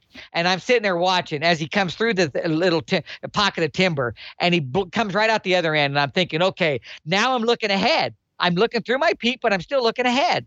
And all this is happening, guy, in seconds. This isn't like 5 minutes goes by. We're talking, 0, 1, 2, 3. I mean, it's all happening this quick. And as he comes through, I'm thinking, I'm going to take him right there. He came into the spot right where I wanted to shoot. He stops and bugles. There was a depression in the ground. I didn't even see it. It looked flat to me. But when he got there, all I could see was like the last 6 inches of his back. But in my mind, I said, that's where I'm taking him, right there. When he hit it and he stopped, I realized I can't shoot him right there. So I had to readjust my thinking. Instantaneous. And here was my next line of thought. I saw him stop, and he bugled. Paul bugled, he bugled. I'm still full draw this entire time. And as soon as he comes out, I'm like, okay, I see a log over here, a little bit of one. As soon as he gets over to it, I'm going to nervous grunt and stop him. Well, the log was bigger than I thought. As a matter of fact, I can't even remember if I saw much of it. And as he walked up to the log, I'm getting ready to stop him. He stopped on his own. But in my mind, I'm going to go and just try to stop him right there, a louder one than that, but just giving you an idea. And I've froze tons of bulls doing this. As he got to the log, he stopped to look at it before he stepped over it. 25 yards, I didn't have to stop him. I mean, it was just everything click, click, click. I can't take him there. I'm going to look for him right here. As soon as he came through and he stopped right there, I let the arrow go. And I shoot a 425 grain arrow. It's a VAP, a Victory VAP V1. I have a 95 grain steel insert. I've shot this for years, and a 100 grain head. So I have 200 grains on the end of my Victory arrow, which is a 350 spine arrow. And my total arrow is 425 grains. And at 25 yards, I shoot 65 pounds. I was shooting not that it matters. I'm not trying to publicize anything, but I was shooting a Matthews, the what is it, the VXR? I think that's what it is. I bought it last year. Paul and I both did. First bow we bought in many years, but we bought that one, and it whistled through him and was stuck in the dirt on the other side. He never knew it hit him. When I shot him, I grabbed another arrow. I saw it whistle through him. I knew he was dead. But, you never know. So I grabbed another arrow, and he stopped, and he's looking. And I'm drawing back, and he walks into a little pocket of timber. He had no idea he was even hit. You could tell by his action. Nothing. He walks into the timber, and he's looking over in the direction of my son. He's looking for that bull. He doesn't know what happened.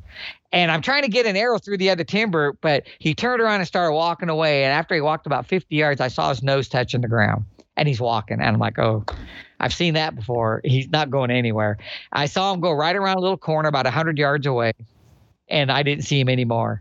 And he actually was dead within 10 or 15 yards of that. He fell right over, and which I didn't know. I couldn't see it. But, just showing the setup I was using for that elk right there. And, it just blew right through him at 65 pounds. And it's a 425 grain arrow, which is one of my favorite weights, with some FOC. That actually has 15.5% front and center, which is FOC. Most arrows, if you don't have heavy, they're usually around 11. I don't care if you're shooting a 300 grain arrow or a 600 grain arrow. If you're shooting standard setups, they're usually around 11%, and it'll blow through an elk. Don't get me wrong.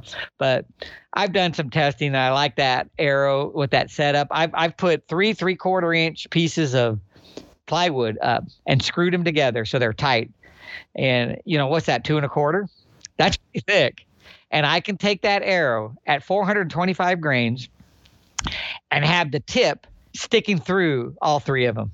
Now, I've taken that same grain arrow with a standard 17 grain insert, and all I did was add weight to the tube. I equaled both weights to 425 grains, and it barely goes into two of them and sticks. Even though they're identical weights, same arrow, same bow being shot, the one with the 100 grain, 95 grain insert will blow through all three, showing the FOC is giving you more pen. And I mean, I've shot this thing like 50 times into the wood. This isn't like a one-time thing.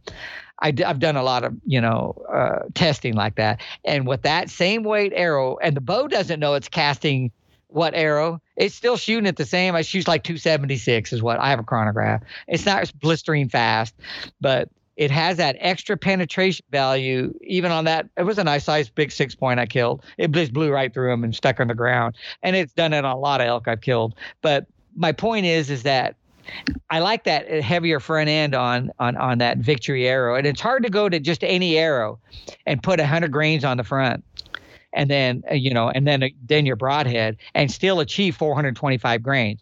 Most arrows will be more in the 475 plus because they have more grains per inch to them. But that Victory, that V1 or V3, the VAPs, they get them in a good spine. And I love that arrow. I've shot it close to 10 years. I mean, it's just a killer. And so I still shoot it. I'm not going to switch. I really like it. Yeah, if it ain't broke, don't fix it. I keep everything, even, because I have an elk setup and my at-home setup, I call it, for deer and pig, and everything has got to be in that 15% FOC range. And I love that low 270 to 275, 276 in terms of speed. Man, that trajectory just lends itself to, in my opinion, most scenarios, right? I mean, you can thread that needle. Yeah, you can thread that needle, man. I know, and I argue with my son sometimes. I said, man, you need to up your arrow. My son has never shot anything different. He has shot 400 grains for 29 bulls. And how can I tell him he needs to change? I mean, I want him to go a little more, but he just kills and kills and kills. I mean, you just can't argue. And my son-in-law, who's killed I think he's killed close to 25 bulls, and they use the identical setup, both of them. 400 grain arrows, 70-pound draw, and look at between them. I mean, that's over 50 bulls that they've killed, closer to 55 between a 400 grain arrow. And I'm not saying everybody should shoot a 400 grain arrow, but don't ever think it's not enough. I mean, they're elk killing things, these two guys are. And I'm only 425. You put us together, I mean, we're 80 something elk. I mean, you don't need 500 grains. I mean, you can have it all you want. I don't care, but you don't need it. It'll blow. You'll put 2 holes through them, unless you frontal them. And we've killed quite a few frontal. And even with my sons, when he shoots a frontal, and he shot 6 bulls with a frontal shot, and the knock is embedded in almost every single bull. As a matter of fact, I think it has been. You don't even see the knock. It's gone. That's how much penetration he gets. And so, it's hard to argue with it. And he shoots a 340 spine in that 27-inch arrow. I shoot a 26 and 5/8 inch arrow. I shoot 27.5-inch draw. So I don't have a very long draw. He's a 28, but just kind of throwing some specs out there of what our stuff there.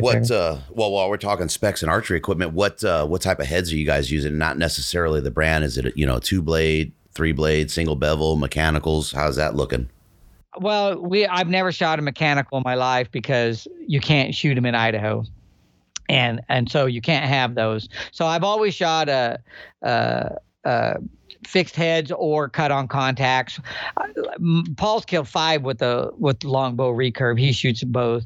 And so the 9 bulls we've killed with trad gear, we've killed 3 of them with 2 blades, and they suck.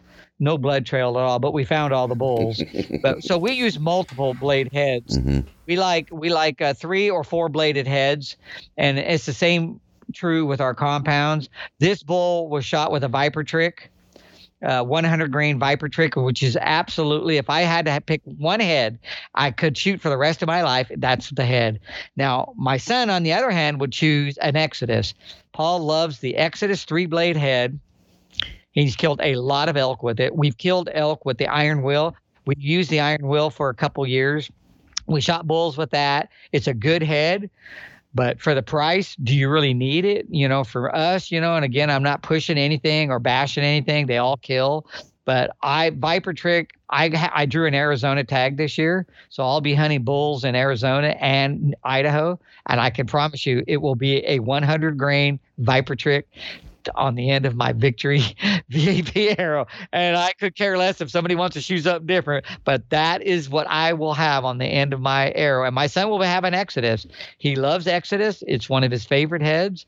And that's what he'll shoot. He'll shoot a 100 grain Exodus head on his, and he doesn't shoot the same arrow. He's shooting a Victory, but he shoots the RIP Victory arrow. And why, I have no idea. He just likes it. It's a little bit bigger diameter. It's a 0.204. Mine's a 0.166. It's smaller diameter, but they both do really well. And that's where our confidence lies, Guy. It lies in that setup. I like the 27.5, 65. He's shooting the same bow I am. His setup is 400 grains. That head, mine's 425. So that's what I'm trying to say. If a guy wanted to pick a great elk setup, I think 450, anywhere in the 4 to 450, as long as everything is spined out well and you're shooting 60 to 70, you're gonna have a killing machine. Everything's up to you. If it doesn't work, it's probably pilot error. It's not the elk was too big, I mean, really, it's just the way it is. But if guys want to shoot heavier, more power to them. I just noticed that I like to have a lesser trajectory in case I misjudge 4 or 5 yards. So I like a little flatter shooting. And that's just us, though. And because of the results we've had, it's worked out really, really well. And like I said, if it's not broke, we're not going to fix it. We're going to stay right in that realm right there. Now, Paul does shoot a 50 grain insert on his. So he is shooting 150 grains up front. He doesn't shoot the standard 17 grain aluminum insert. So he does have a little bit better FOC. He's probably running 14 on his. Mine's 15 and a half or so. And so, all of it is in perspective of playing with things over the years and what seems to penetrate a little bit better. I put my arrow side by side to his, shooting through the 3 inches of 3 pieces of 3/4 inch plywood, and his has never broken the 3 pieces ever. Bragging rights. But I can't change his mind. Right. I have no trouble, and he still blows through elk. So I like that little better penetration just in case, I hit something with some resistance. And that's me. Maybe when I was only 40, I wouldn't have done that, but he'll be 43 this year. But, I probably would have had a similar mindset. But as I got older, it's like, I like this, And I've actually killed elk with 565 grains. I killed 3 or 4 bulls with that. And I'll tell you something. I shot 70 pounds in at that time. I never got a pass through, not a single one. And that's when I started doing the testing, is why am I not getting a pass through at 565 grains? And I realized, first of all, I didn't have the FOC. I didn't concentrate on that. And number 2 was I realized that was more weight than I needed on an arrow for a 70-pound bow at 27.5 inches. Yeah. Because a bow only can deliver so much speed. Unless I went to 80, it would have pushed it faster. But in the lower poundage, and now I'm shooting 65. For anybody that wants to question my setup, you take that arrow with that 200 grain total tip head weight, 425, and you match it against your arrow. And I'll bet you can't beat this arrow. This arrow is a killer. Unless you really go off the charts and want to put 250 and you're only 450 grains at 70, you could probably do it. But if a guy builds an arrow, I promise you, at 550 grains, and he puts 200 grains up front, and he's shooting 70 pounds or less, you will not out-penetrate my arrow. No way. No way. I've done it. You got too much weight for the speed, for the arrow weight that you're delivering, unless you have a 35-inch draw length. Yeah. But most people are in the 28, 29. If you try it, believe me, I've shot as heavy as 750 grains next to my setup.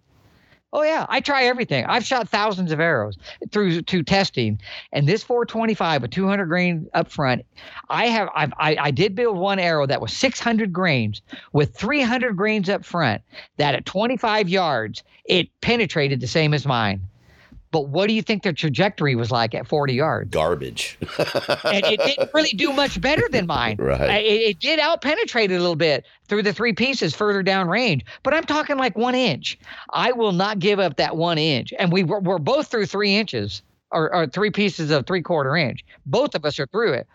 But it did have more penetration, but I had to go to 300 grains, but it was like rolling a ball off a table. There's no way I would shoot that thing. And it wasn't enough. But it took that kind of FOC with that heavy of an arrow, so I was casting it from my 65-pound bow. So, I mean, I'm probably lucky if I got 225 out of it. It just was nothing. It was a killer, don't get me wrong.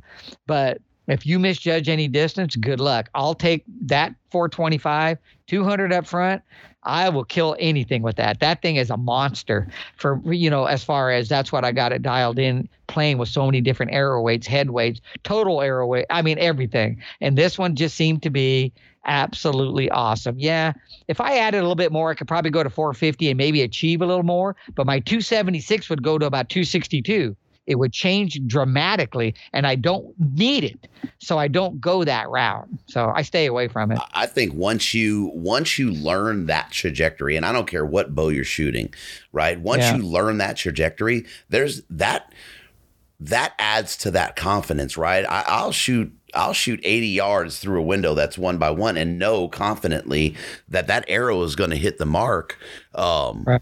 And hit the X. I mean, it just, there's something to be said about, for me, that speed, but knowing what that equipment's doing. And at that speed, the shot is almost perfectly flat, right? I mean, it is arcing, it is archery, but it is almost perfectly flat. And you play with that, man, and you can, we go to the range and we're shooting 120, 130 yards, and it's just impressive how flat that shoots, even at those distances in that speed realm. It's just, I love that, man. I love it. Yeah, for sure. No, I hear you, man. I'm there, but it's nice to have a setup that's, that you have a lot of faith in, a lot of trust that it's going to get it done. Because to me, that's a huge part of elk hunting. It isn't just calling elk in, but it's being confident in the gear, in your setup. Even your gear, meaning your pack, your clothes, your boots. It's all a complete package. You don't have to have top of the line everything. I don't. I mean, I shoot what I do, not because of what it costs, because it's been working for me. And I kind of just fell into it. I didn't go, I'm going to buy those because those are more expensive arrows. There was no decision making with that at all. It was just something I ended up trying one time and I loved it. And after further testing, it worked great. So everybody, shoot what you have confidence in, including your broadhead. Don't worry about what Joe Blow uses. I mean, shoot what you shoot straight and really accurate, and know that you can kill with it. And stay behind the string, right? Don't don't go out a month before season. That, to me, that's a no-no. We hear the 2-week thing, but that I want to know 3 months before season that I'm dialed. And at that point I'm working, scenarios in my head, and I'm shooting off balance and off angles, off long holds at the range, things of that nature. So Paul, what are you doing in the off season to stay fresh on that archery game? What does that look like? Well, I'm one of those guys that I usually don't even shoot until like late July. Honestly, I'm not going to sit here and BS you. I usually shoot around late July, and then I'll shoot some in August, and because my bow is pretty much already dialed in. It's just I'm trying to get sharp, and I know most of the elk that I'm going to kill are going to be under 30 yards, and so most of my stuff is top pin anyway. But no, I know what you mean. There's guys that shoot year round. I don't do that. I only did that when I was shooting traditional, because if I missed a day or two, I was just terrible. And so it required, a more disciplined attitude then. But with my setup these days, I don't shoot that much. Maybe it's because I'm older and I just have a lot of confidence already in my setup, and I'm just kind of fine tuning.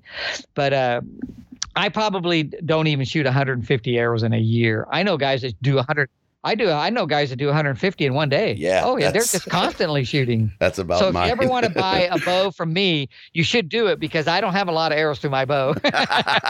But Yeah. no, but I don't shoot that much. I honestly don't. Last year, I'm going to estimate that I shot 75 times. Oh, wow. That's it. I never shot I'll shoot 3 or 4 arrows here. Then on another day, I'll shoot 3 or 4 more. But I'm not a big. My setup's always been the same, and I usually will shoot to 70. And get really lined up, make sure everything is good. But I'm a very disciplined shooter. And again, I'm not a newer hunter though, so I'm very disciplined that I make sure I never move my left hand when I shoot. So whatever your practices are during practicing, it's going to stay that way. I don't never fling my right hand out from my face. When I shoot, I keep my left hand on my bow until I hear the arrow hit the target. I do not move. And so when I pull my trigger on my release with my right hand, I keep it to my face or let it touch my ear. I do not let that hand move. So by concentrating on my hand, both hands, and shooting and not flinging it to the right or flinging it way back just freely, I don't do that. And I'm not a back tension shooter. I'm a puncher. When it goes on the target, that finger is gone. Oh yeah, I'm a monster believer in punching. I am not a target shooter. I'm an elk hunter. Oh yeah, and I mean that's what I do. I hunt, and so when that thing's on target, that finger's gone. There's none of this playing around and waiting for the back tension. I mean, man, you get in so many situations with these elk. It's split-second decisions. You don't have time for all this hoopla. I mean, this isn't open country shooting here. And I've disciplined myself. My son has done the same thing. We are punchers. Yep, when that thing falls on that target, it's gone. There is no settling in and trying to put a hole through a lifesaver. All I care about is I can hit a pie plate. That's all I care about. That I can hit a saucer, a teacup type saucer at 50 or under. I don't care about stacking arrows. That doesn't mean nothing to me. And when I get to 60 and 70, I want to hit an 8-inch plate. I know, guys, I don't care if you like that or not. It doesn't really bother me. My point is that's how I shoot. And that's a kill zone on an elk. I know guys want to tighten everything up and do this and that. And that's wonderful if you're capable of that. But I'm not a target shooter. I am an elk hunter. And so when I know I can put everything in there consistently, that's my mindset. But I know I'm not going to shoot nothing that far. Everything, average shot, my sons and I had 65 elk. Our average shot is 23 yards. So, that is what we have come up with, the best of our recollection of trying to tally distances on elk. So we're not shooting way out there. Now, if I was shooting more open country and I had to shoot 70 and 80, I honestly would probably have to tighten it up. And the tightening up is not my setup. It's my mindset. I'm a puncher. And so as soon as it hits it, it's gone. Like I said, I don't settle around and dink around because I know how elk hunting can be. When your pin hits them, a lot of times that's your shot. There's none of this. There's windows we're shooting through. We hunt timber. We're stopping them in these little crevices, these little openings. And I mean, you're threading a needle a lot of times. Maybe it's only an 8 or 10 inch opening. And you think, well, that's pretty big. Not when it's a puncher and not when it happens fast. It's like you're moving your bow. You're moving your bow and here he comes. I'm going to stop him right there. Whack. And it's gone. There's none of this settling in and relaxing and getting things stopped to bouncing around a little and making your back. I mean, there's none of that. None of that. And if it works for you and others, fine. Yep, go but for it. I think you're losing out on a lot of opportunities out there. And we're not wounding animals. It's not like we're just hitting them and they're running off. No, I mean, we're killing these things. And so, but we're trained. And so we're trying to hit that bullseye still. When we're moving, a lot of my practices, I'll be at 30 and 40 and I know where my target is. It'll either be like a matrix target or it'll be, we have a big old buck out there, but I will go from my left. I'll start about 10, 15 yards to my left and I'll move my bow just like I'm on an animal walking. And as soon as I hit that target, it's whack. I let it go. So I practice those things.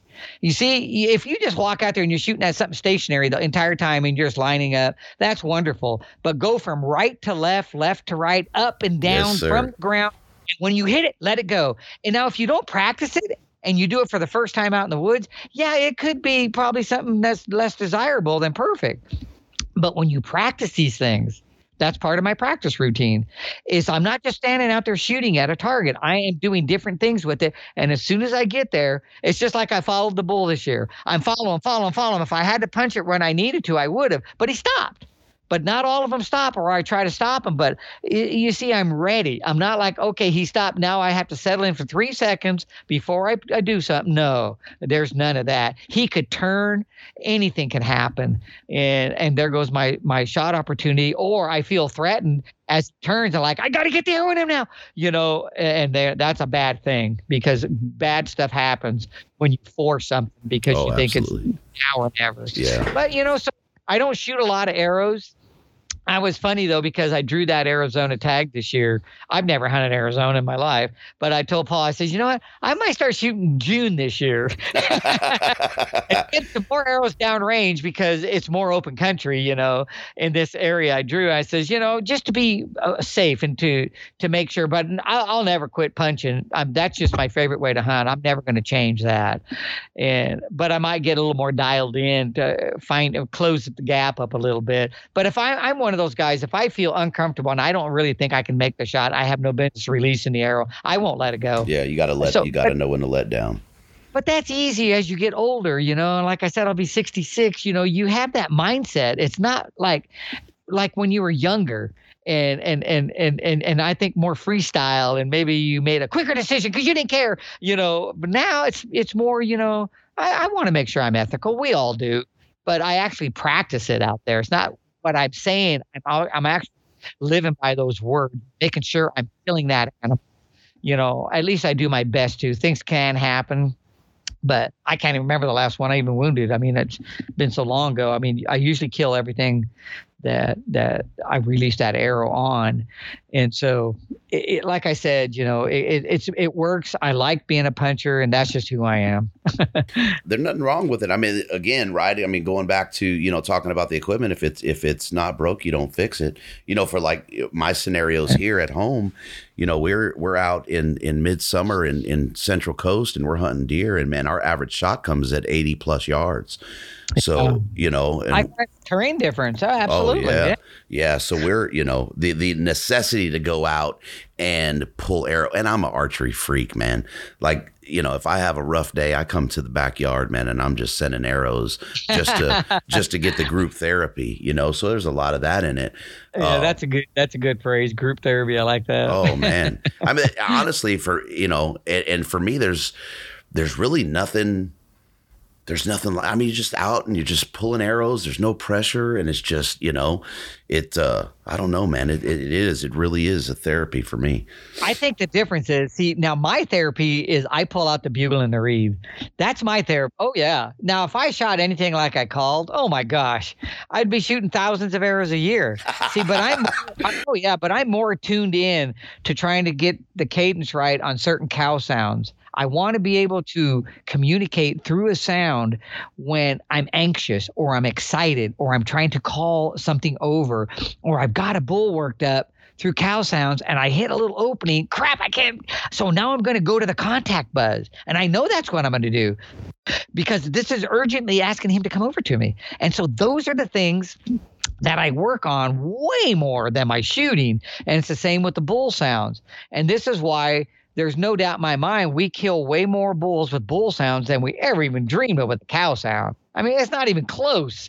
And it's the bull sounds that get it done through the panting, through the moaning, the groaning, the glunking, the lip ball, or the grunt or the chuckle, whatever is necessary for that episode I am in. That is what I'm dialed into. Not can I pull my bow back and what's my poundage and how good am I shooting today? I don't even think of that. That doesn't even come to my head. It's all the sounds to deliver him right in front of my face to be able to kill that elk right there. And so it's more my sounds. And to me, that's what works much more is how well am I shooting. I need to just shoot well enough. That is my mindset, but I'm confident to, 40, 50, I wouldn't even bat an eye of sending an arrow down to 40, 50. But I mean, the longest shot I've ever taken on all the elk I've taken was 50 yards. That's the longest, the absolute furthest. So I know that my shots are going to be that or inside. And so I do get dialed in, or there's no question I can kill him right there. I have no qualm. I'm not taking a risky shot to where I know I can't make it. I'm taking shots I usually know I can make. And if it's a frontal, I know the distance that my limitations are, which is between 25 and 30, depending on his disposition. Does he know I'm there? Does he not? That's disposition. But I will go out to 30 under the right situation, but I prefer under 20. That's my preference. Broadside, like I say, to 50, quartering away to 50.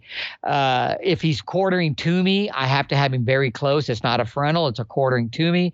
I can't really slide it behind his shoulder. I might catch the edge of a lung and all liver. It'll kill him, but will I find him? That's a bad thing. I'd rather try to slip it inside the left shoulder, my left, his right shoulder. I'd try to slip it inside of that through the brisket area, So again, distance is a huge thing there because I might be looking at a tennis ball shot, not a cantaloupe or something bigger. So all those things come into play. But after you've done it enough years, it's much easier and I'm much more settled in my mind when I'm there. I can make it. Oh, I'm gonna pull down. I can't make that shot. It's too high risk. I'm not gonna kill him. Oh, I've let down many times. Oh, lots of times. That is a skill in itself, discipline. Right? I mean, you have to be able to let that bow down and understand that you're in a bad spot for that animal's sake. Yeah, I let down at a bull and a really nice 6-point at 10 yards. That's the biggest one I've ever let down on at that close a range. I'll never forget it. I called him in myself. I was solo. I had called him in. And he came running in. It wasn't supposed to happen like that. He ran in on me fast. I mean, from like 60 yards away. I was waiting for him to break through and come through brush and then draw and wait. But he didn't do that. He didn't read the script. He came running in right at me. And I had an arrow nocked, but not drawn. And when he did, he stopped at about 10 yards. And he's heaving from running. And he's just exasperated heaving. We've been going back and forth. So, we were both getting worked up. But when he decided to run at me, he totally caught me off guard, honestly. And even if he didn't, I don't know if I could have drawn anyway. He came in so fast. I don't know if you've ever seen a bull run at 60 yards. They covered in the blink of an eye. It was nothing. He knew exactly where he heard me last and had me pegged, but he was looking through me. And I'm sitting there completely froze, not moving. All of a sudden, I could tell I knew he was going to bolt. And as soon as he turned, I nervous grunted him and drew. And when I did, normally they turn to look at you. That bull stopped when I nervous grunted him and looked right over his back. What shot is that? He looked right over his back. He just turned his head. He didn't turn his body. And he looked right over his back. And I could see the Texas hard shot 10 yards away, full draw. And I'm like, I'm not going to do that. I'm not going to take that shot. I wanted him to turn. Maybe he'll move. And all of a sudden his head went the other way and away he went. That was it. He walked right out of my life. I never saw him again. But I had a bull that close. Nothing I could do. I didn't release the arrow. But those things. That's just part of elk hunting. What do you do? And it's things that it. I don't know how many elk I've called in. My son and I have called over 1,000 in, and all these elk I've called in. That one is embedded in my head. And I never shot him, but I never forgot that one. There was something about him turning his head like that after I nervous grunted. I'm sure there's hundreds of others I called that I forgot completely about. I don't even remember, but that one there. And when that happened, my son was 15 years old. So that happened 28 years ago. As I think about it right now, that's the first time I ever put a date on it. 28 years ago, that happened, and it has never left my head because the way he did it, and it's the only bull that's ever done it that I nervous grunted. Not another bull has ever done that to me. They turn their body enough to get the arrow in. I'm not saying they just stand broadside, but they stand quartering away enough that, they're usually close when this happens, and you can drive that arrow right through them. Hardly ever do I ever get a pass through on that. It's usually stuck in the off shoulder, but that's fine. It kills them. They don't go anywhere. It's a double lunger. But it's just funny the things you think about sometimes. Well, and you talk about scenarios like that, and the best, in my head, the best part of those scenarios is, the takeaway from that, but I can almost guarantee that as that bull took off and, you know, you're in disbelief, there had to be a laugh or a chuckle in there because it's like, man, he busted me. And I did that last year. It was more of a cry. I don't know if I was laughing at it 28 years ago. I was like, but I was still proud of myself for not letting the arrow go. You know, to a degree, it's not like you think, oh, I'm so proud of that. It's like after hindsight, you know, you know, that was really a really good decision. It really was on my part. Not what could I have done? Where could I? I mean, there was nothing there. I mean, can you imagine? You could probably kill him with the Texas hard shot. I know it, but can you imagine the misery, the pain, the suffering he could go through? How far will he go? I know there's major arteries in there. I'm not a dummy, but God, I don't think that's a way to go. I mean, most elk you kill, they're dead within 15 seconds, and there is no way he was going to die in 15 seconds on that. There was just no way. Well, if you recover them, and that's, you know, you could be off because maybe you got the jitters and you didn't, you know, 10 ring it, but it's just not worth it. That's why I'm a pie plate shooter more than anything. And I know, and when I say that, I mean, it's just a phrase. I mean, usually when I'm putting it right there, it's just right through their lungs, right through the top of heart or lungs. They're dead. I mean, I'm not just wounding them and going through the liver and tracking them for miles. It's not like that. Most elk don't go very far. Shot placement.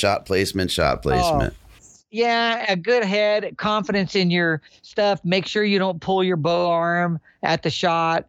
You know, watch the arrow go to the target. Don't move. I mean, and if you think that you can practice any way you want right now, and then that's going to be automatic on the animal, you're wrong. You need to practice your shots right now that you do not move the bow arm, and always know where your release hand is when you let go. If you find yourself flinging it, a lot of times that will move your left hand just a hair. And believe me, guys, a quarter of an inch at 40 yards could put that thing 18 inches off. I kid you not. So you have to be dialed in and locked in. When you release, everything stays right there until it hits. I mean, you just have to leave everything in sequence. I mean, you just cannot move or you will throw that thing off target. And I called a bull in 2 years ago for a friend of mine. That bull came into 18 yards, a big 6-point. I called this thing, and this guy could drill Coke cans at 70 yards. And I brought this bull in. My son was filming him. I was behind. And when he shot at 18 yards, he missed this bull by almost 3 feet. You see what I mean? Oh, yeah. And that's what happens.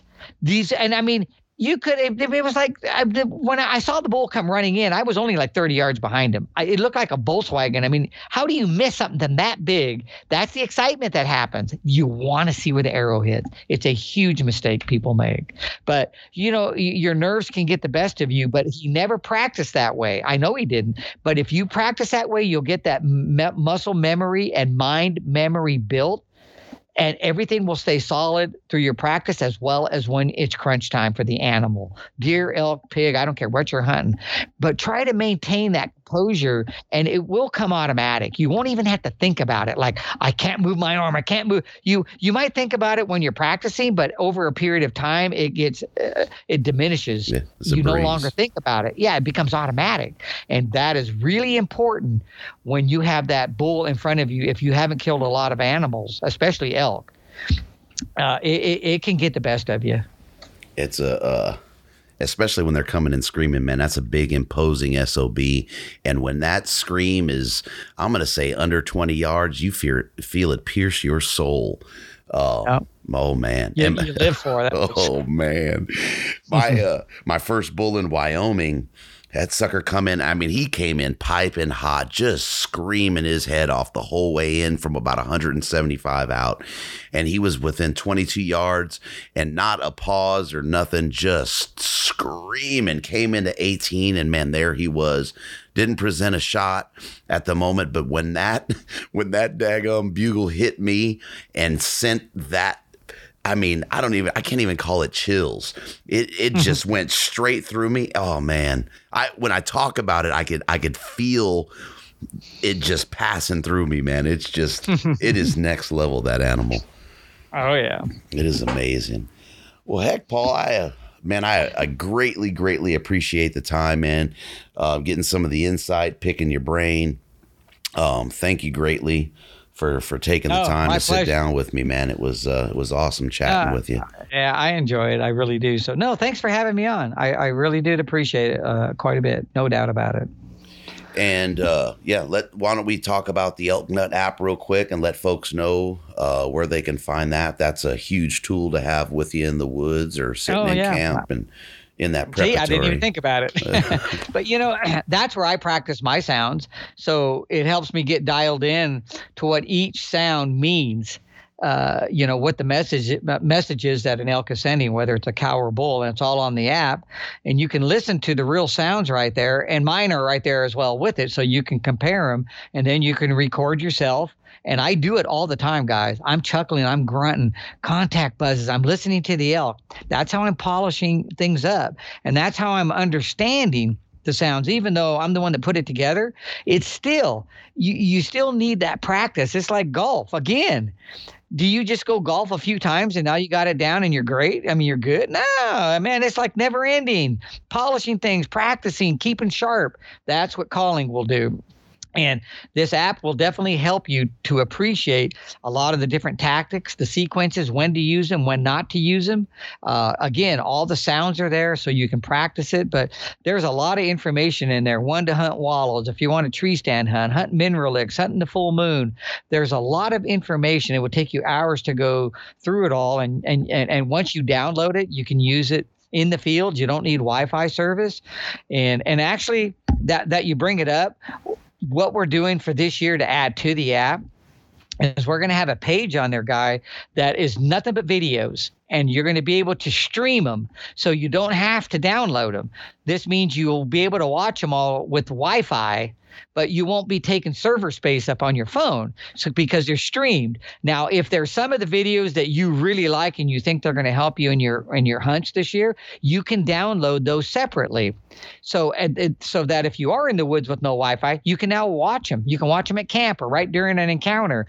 And what those videos are is I'm going to go over each one of the sounds as well as tactics and explain to you and try to keep them all within 5 minutes or shorter of each one when you would use that grunt. Even though the written information is there, we want to now talk about it on its own separate page to help people a visual aid of when I use that chuckle, when I use the grunt, when I use the contact buzz, when I use a location bugle, when I use everything and what that sound represents to the elk. But the point is we want to put some of those scenarios together, how you choose one of those sequences over another. So all short clips though. So I don't want to put it all together and make it like a DVD. So they'll all be short clips, but there's going to be a lot of them. And so I think this is going to help a lot of people to cut that learning curve down and have a visual aid instead of just reading this is what it sounds like or what you should do. To actually talk about it and speak of it and then give the sounds, I think it's going to help a lot of people. So that's all going to be added to the app this year. So you guys look for it. It's going to be right there. And they can download that app from, I believe, Google and on the Apple Store. Right. I've had mine forever. You go to your app store if you have an iPhone and Google Play, and it's $9.95. And it's at this time, it's something that you don't purchase once a year. It's on your phone forever. And if you happen to get a new phone or a different phone, you just let us know, and we will send you another free code so you can apply it to your new phone, because you won't be able to take it from one phone to another on your own. So we'll just send you a code, and you'll be able to upload it on your new phone if that's the case. I think that only applies though if you go from like a Google platform to the iOS. Because I've had mine for how long ago did you release that? I've had it since, and I've 3 been years. I've been through a couple phones. So if you've been through a couple phones, the only way it usually works is if you had your stuff on the cloud. If you have everything, uploaded to the cloud will automatically move everything around for you. But a lot of people don't. We do. You probably one of those that do. I do. Yeah. Yeah, if you have it on the cloud, it's automatic. But a lot of people don't do that. And so we've given, hundreds of them away to free codes to people that change, phones and stuff or upgraded or went from an iPhone to an Android or vice versa. So, if that's the case, just let us know and you'll get a free app for it, a code for it, and you'll just be able to download it. Awesome. thank you again, sir. It's been a pleasure. We'll hit stop here, and you guys follow Paul on Instagram. Get that Elk Nut app, and good luck hunting this year, Paul. Hey, thank you, and hey, good luck to you and to everybody listening too. Thank you for listening. Follow Western Contours on Instagram, subscribe on YouTube, and sign up at westerncontours.com. Episodes are available on most major platforms, Apple Podcasts, Google Play, and Stitcher. Subscribe, leave us a comment, and don't forget to hit that 5-star rating. We appreciate the support, and until next time, lay 'em down.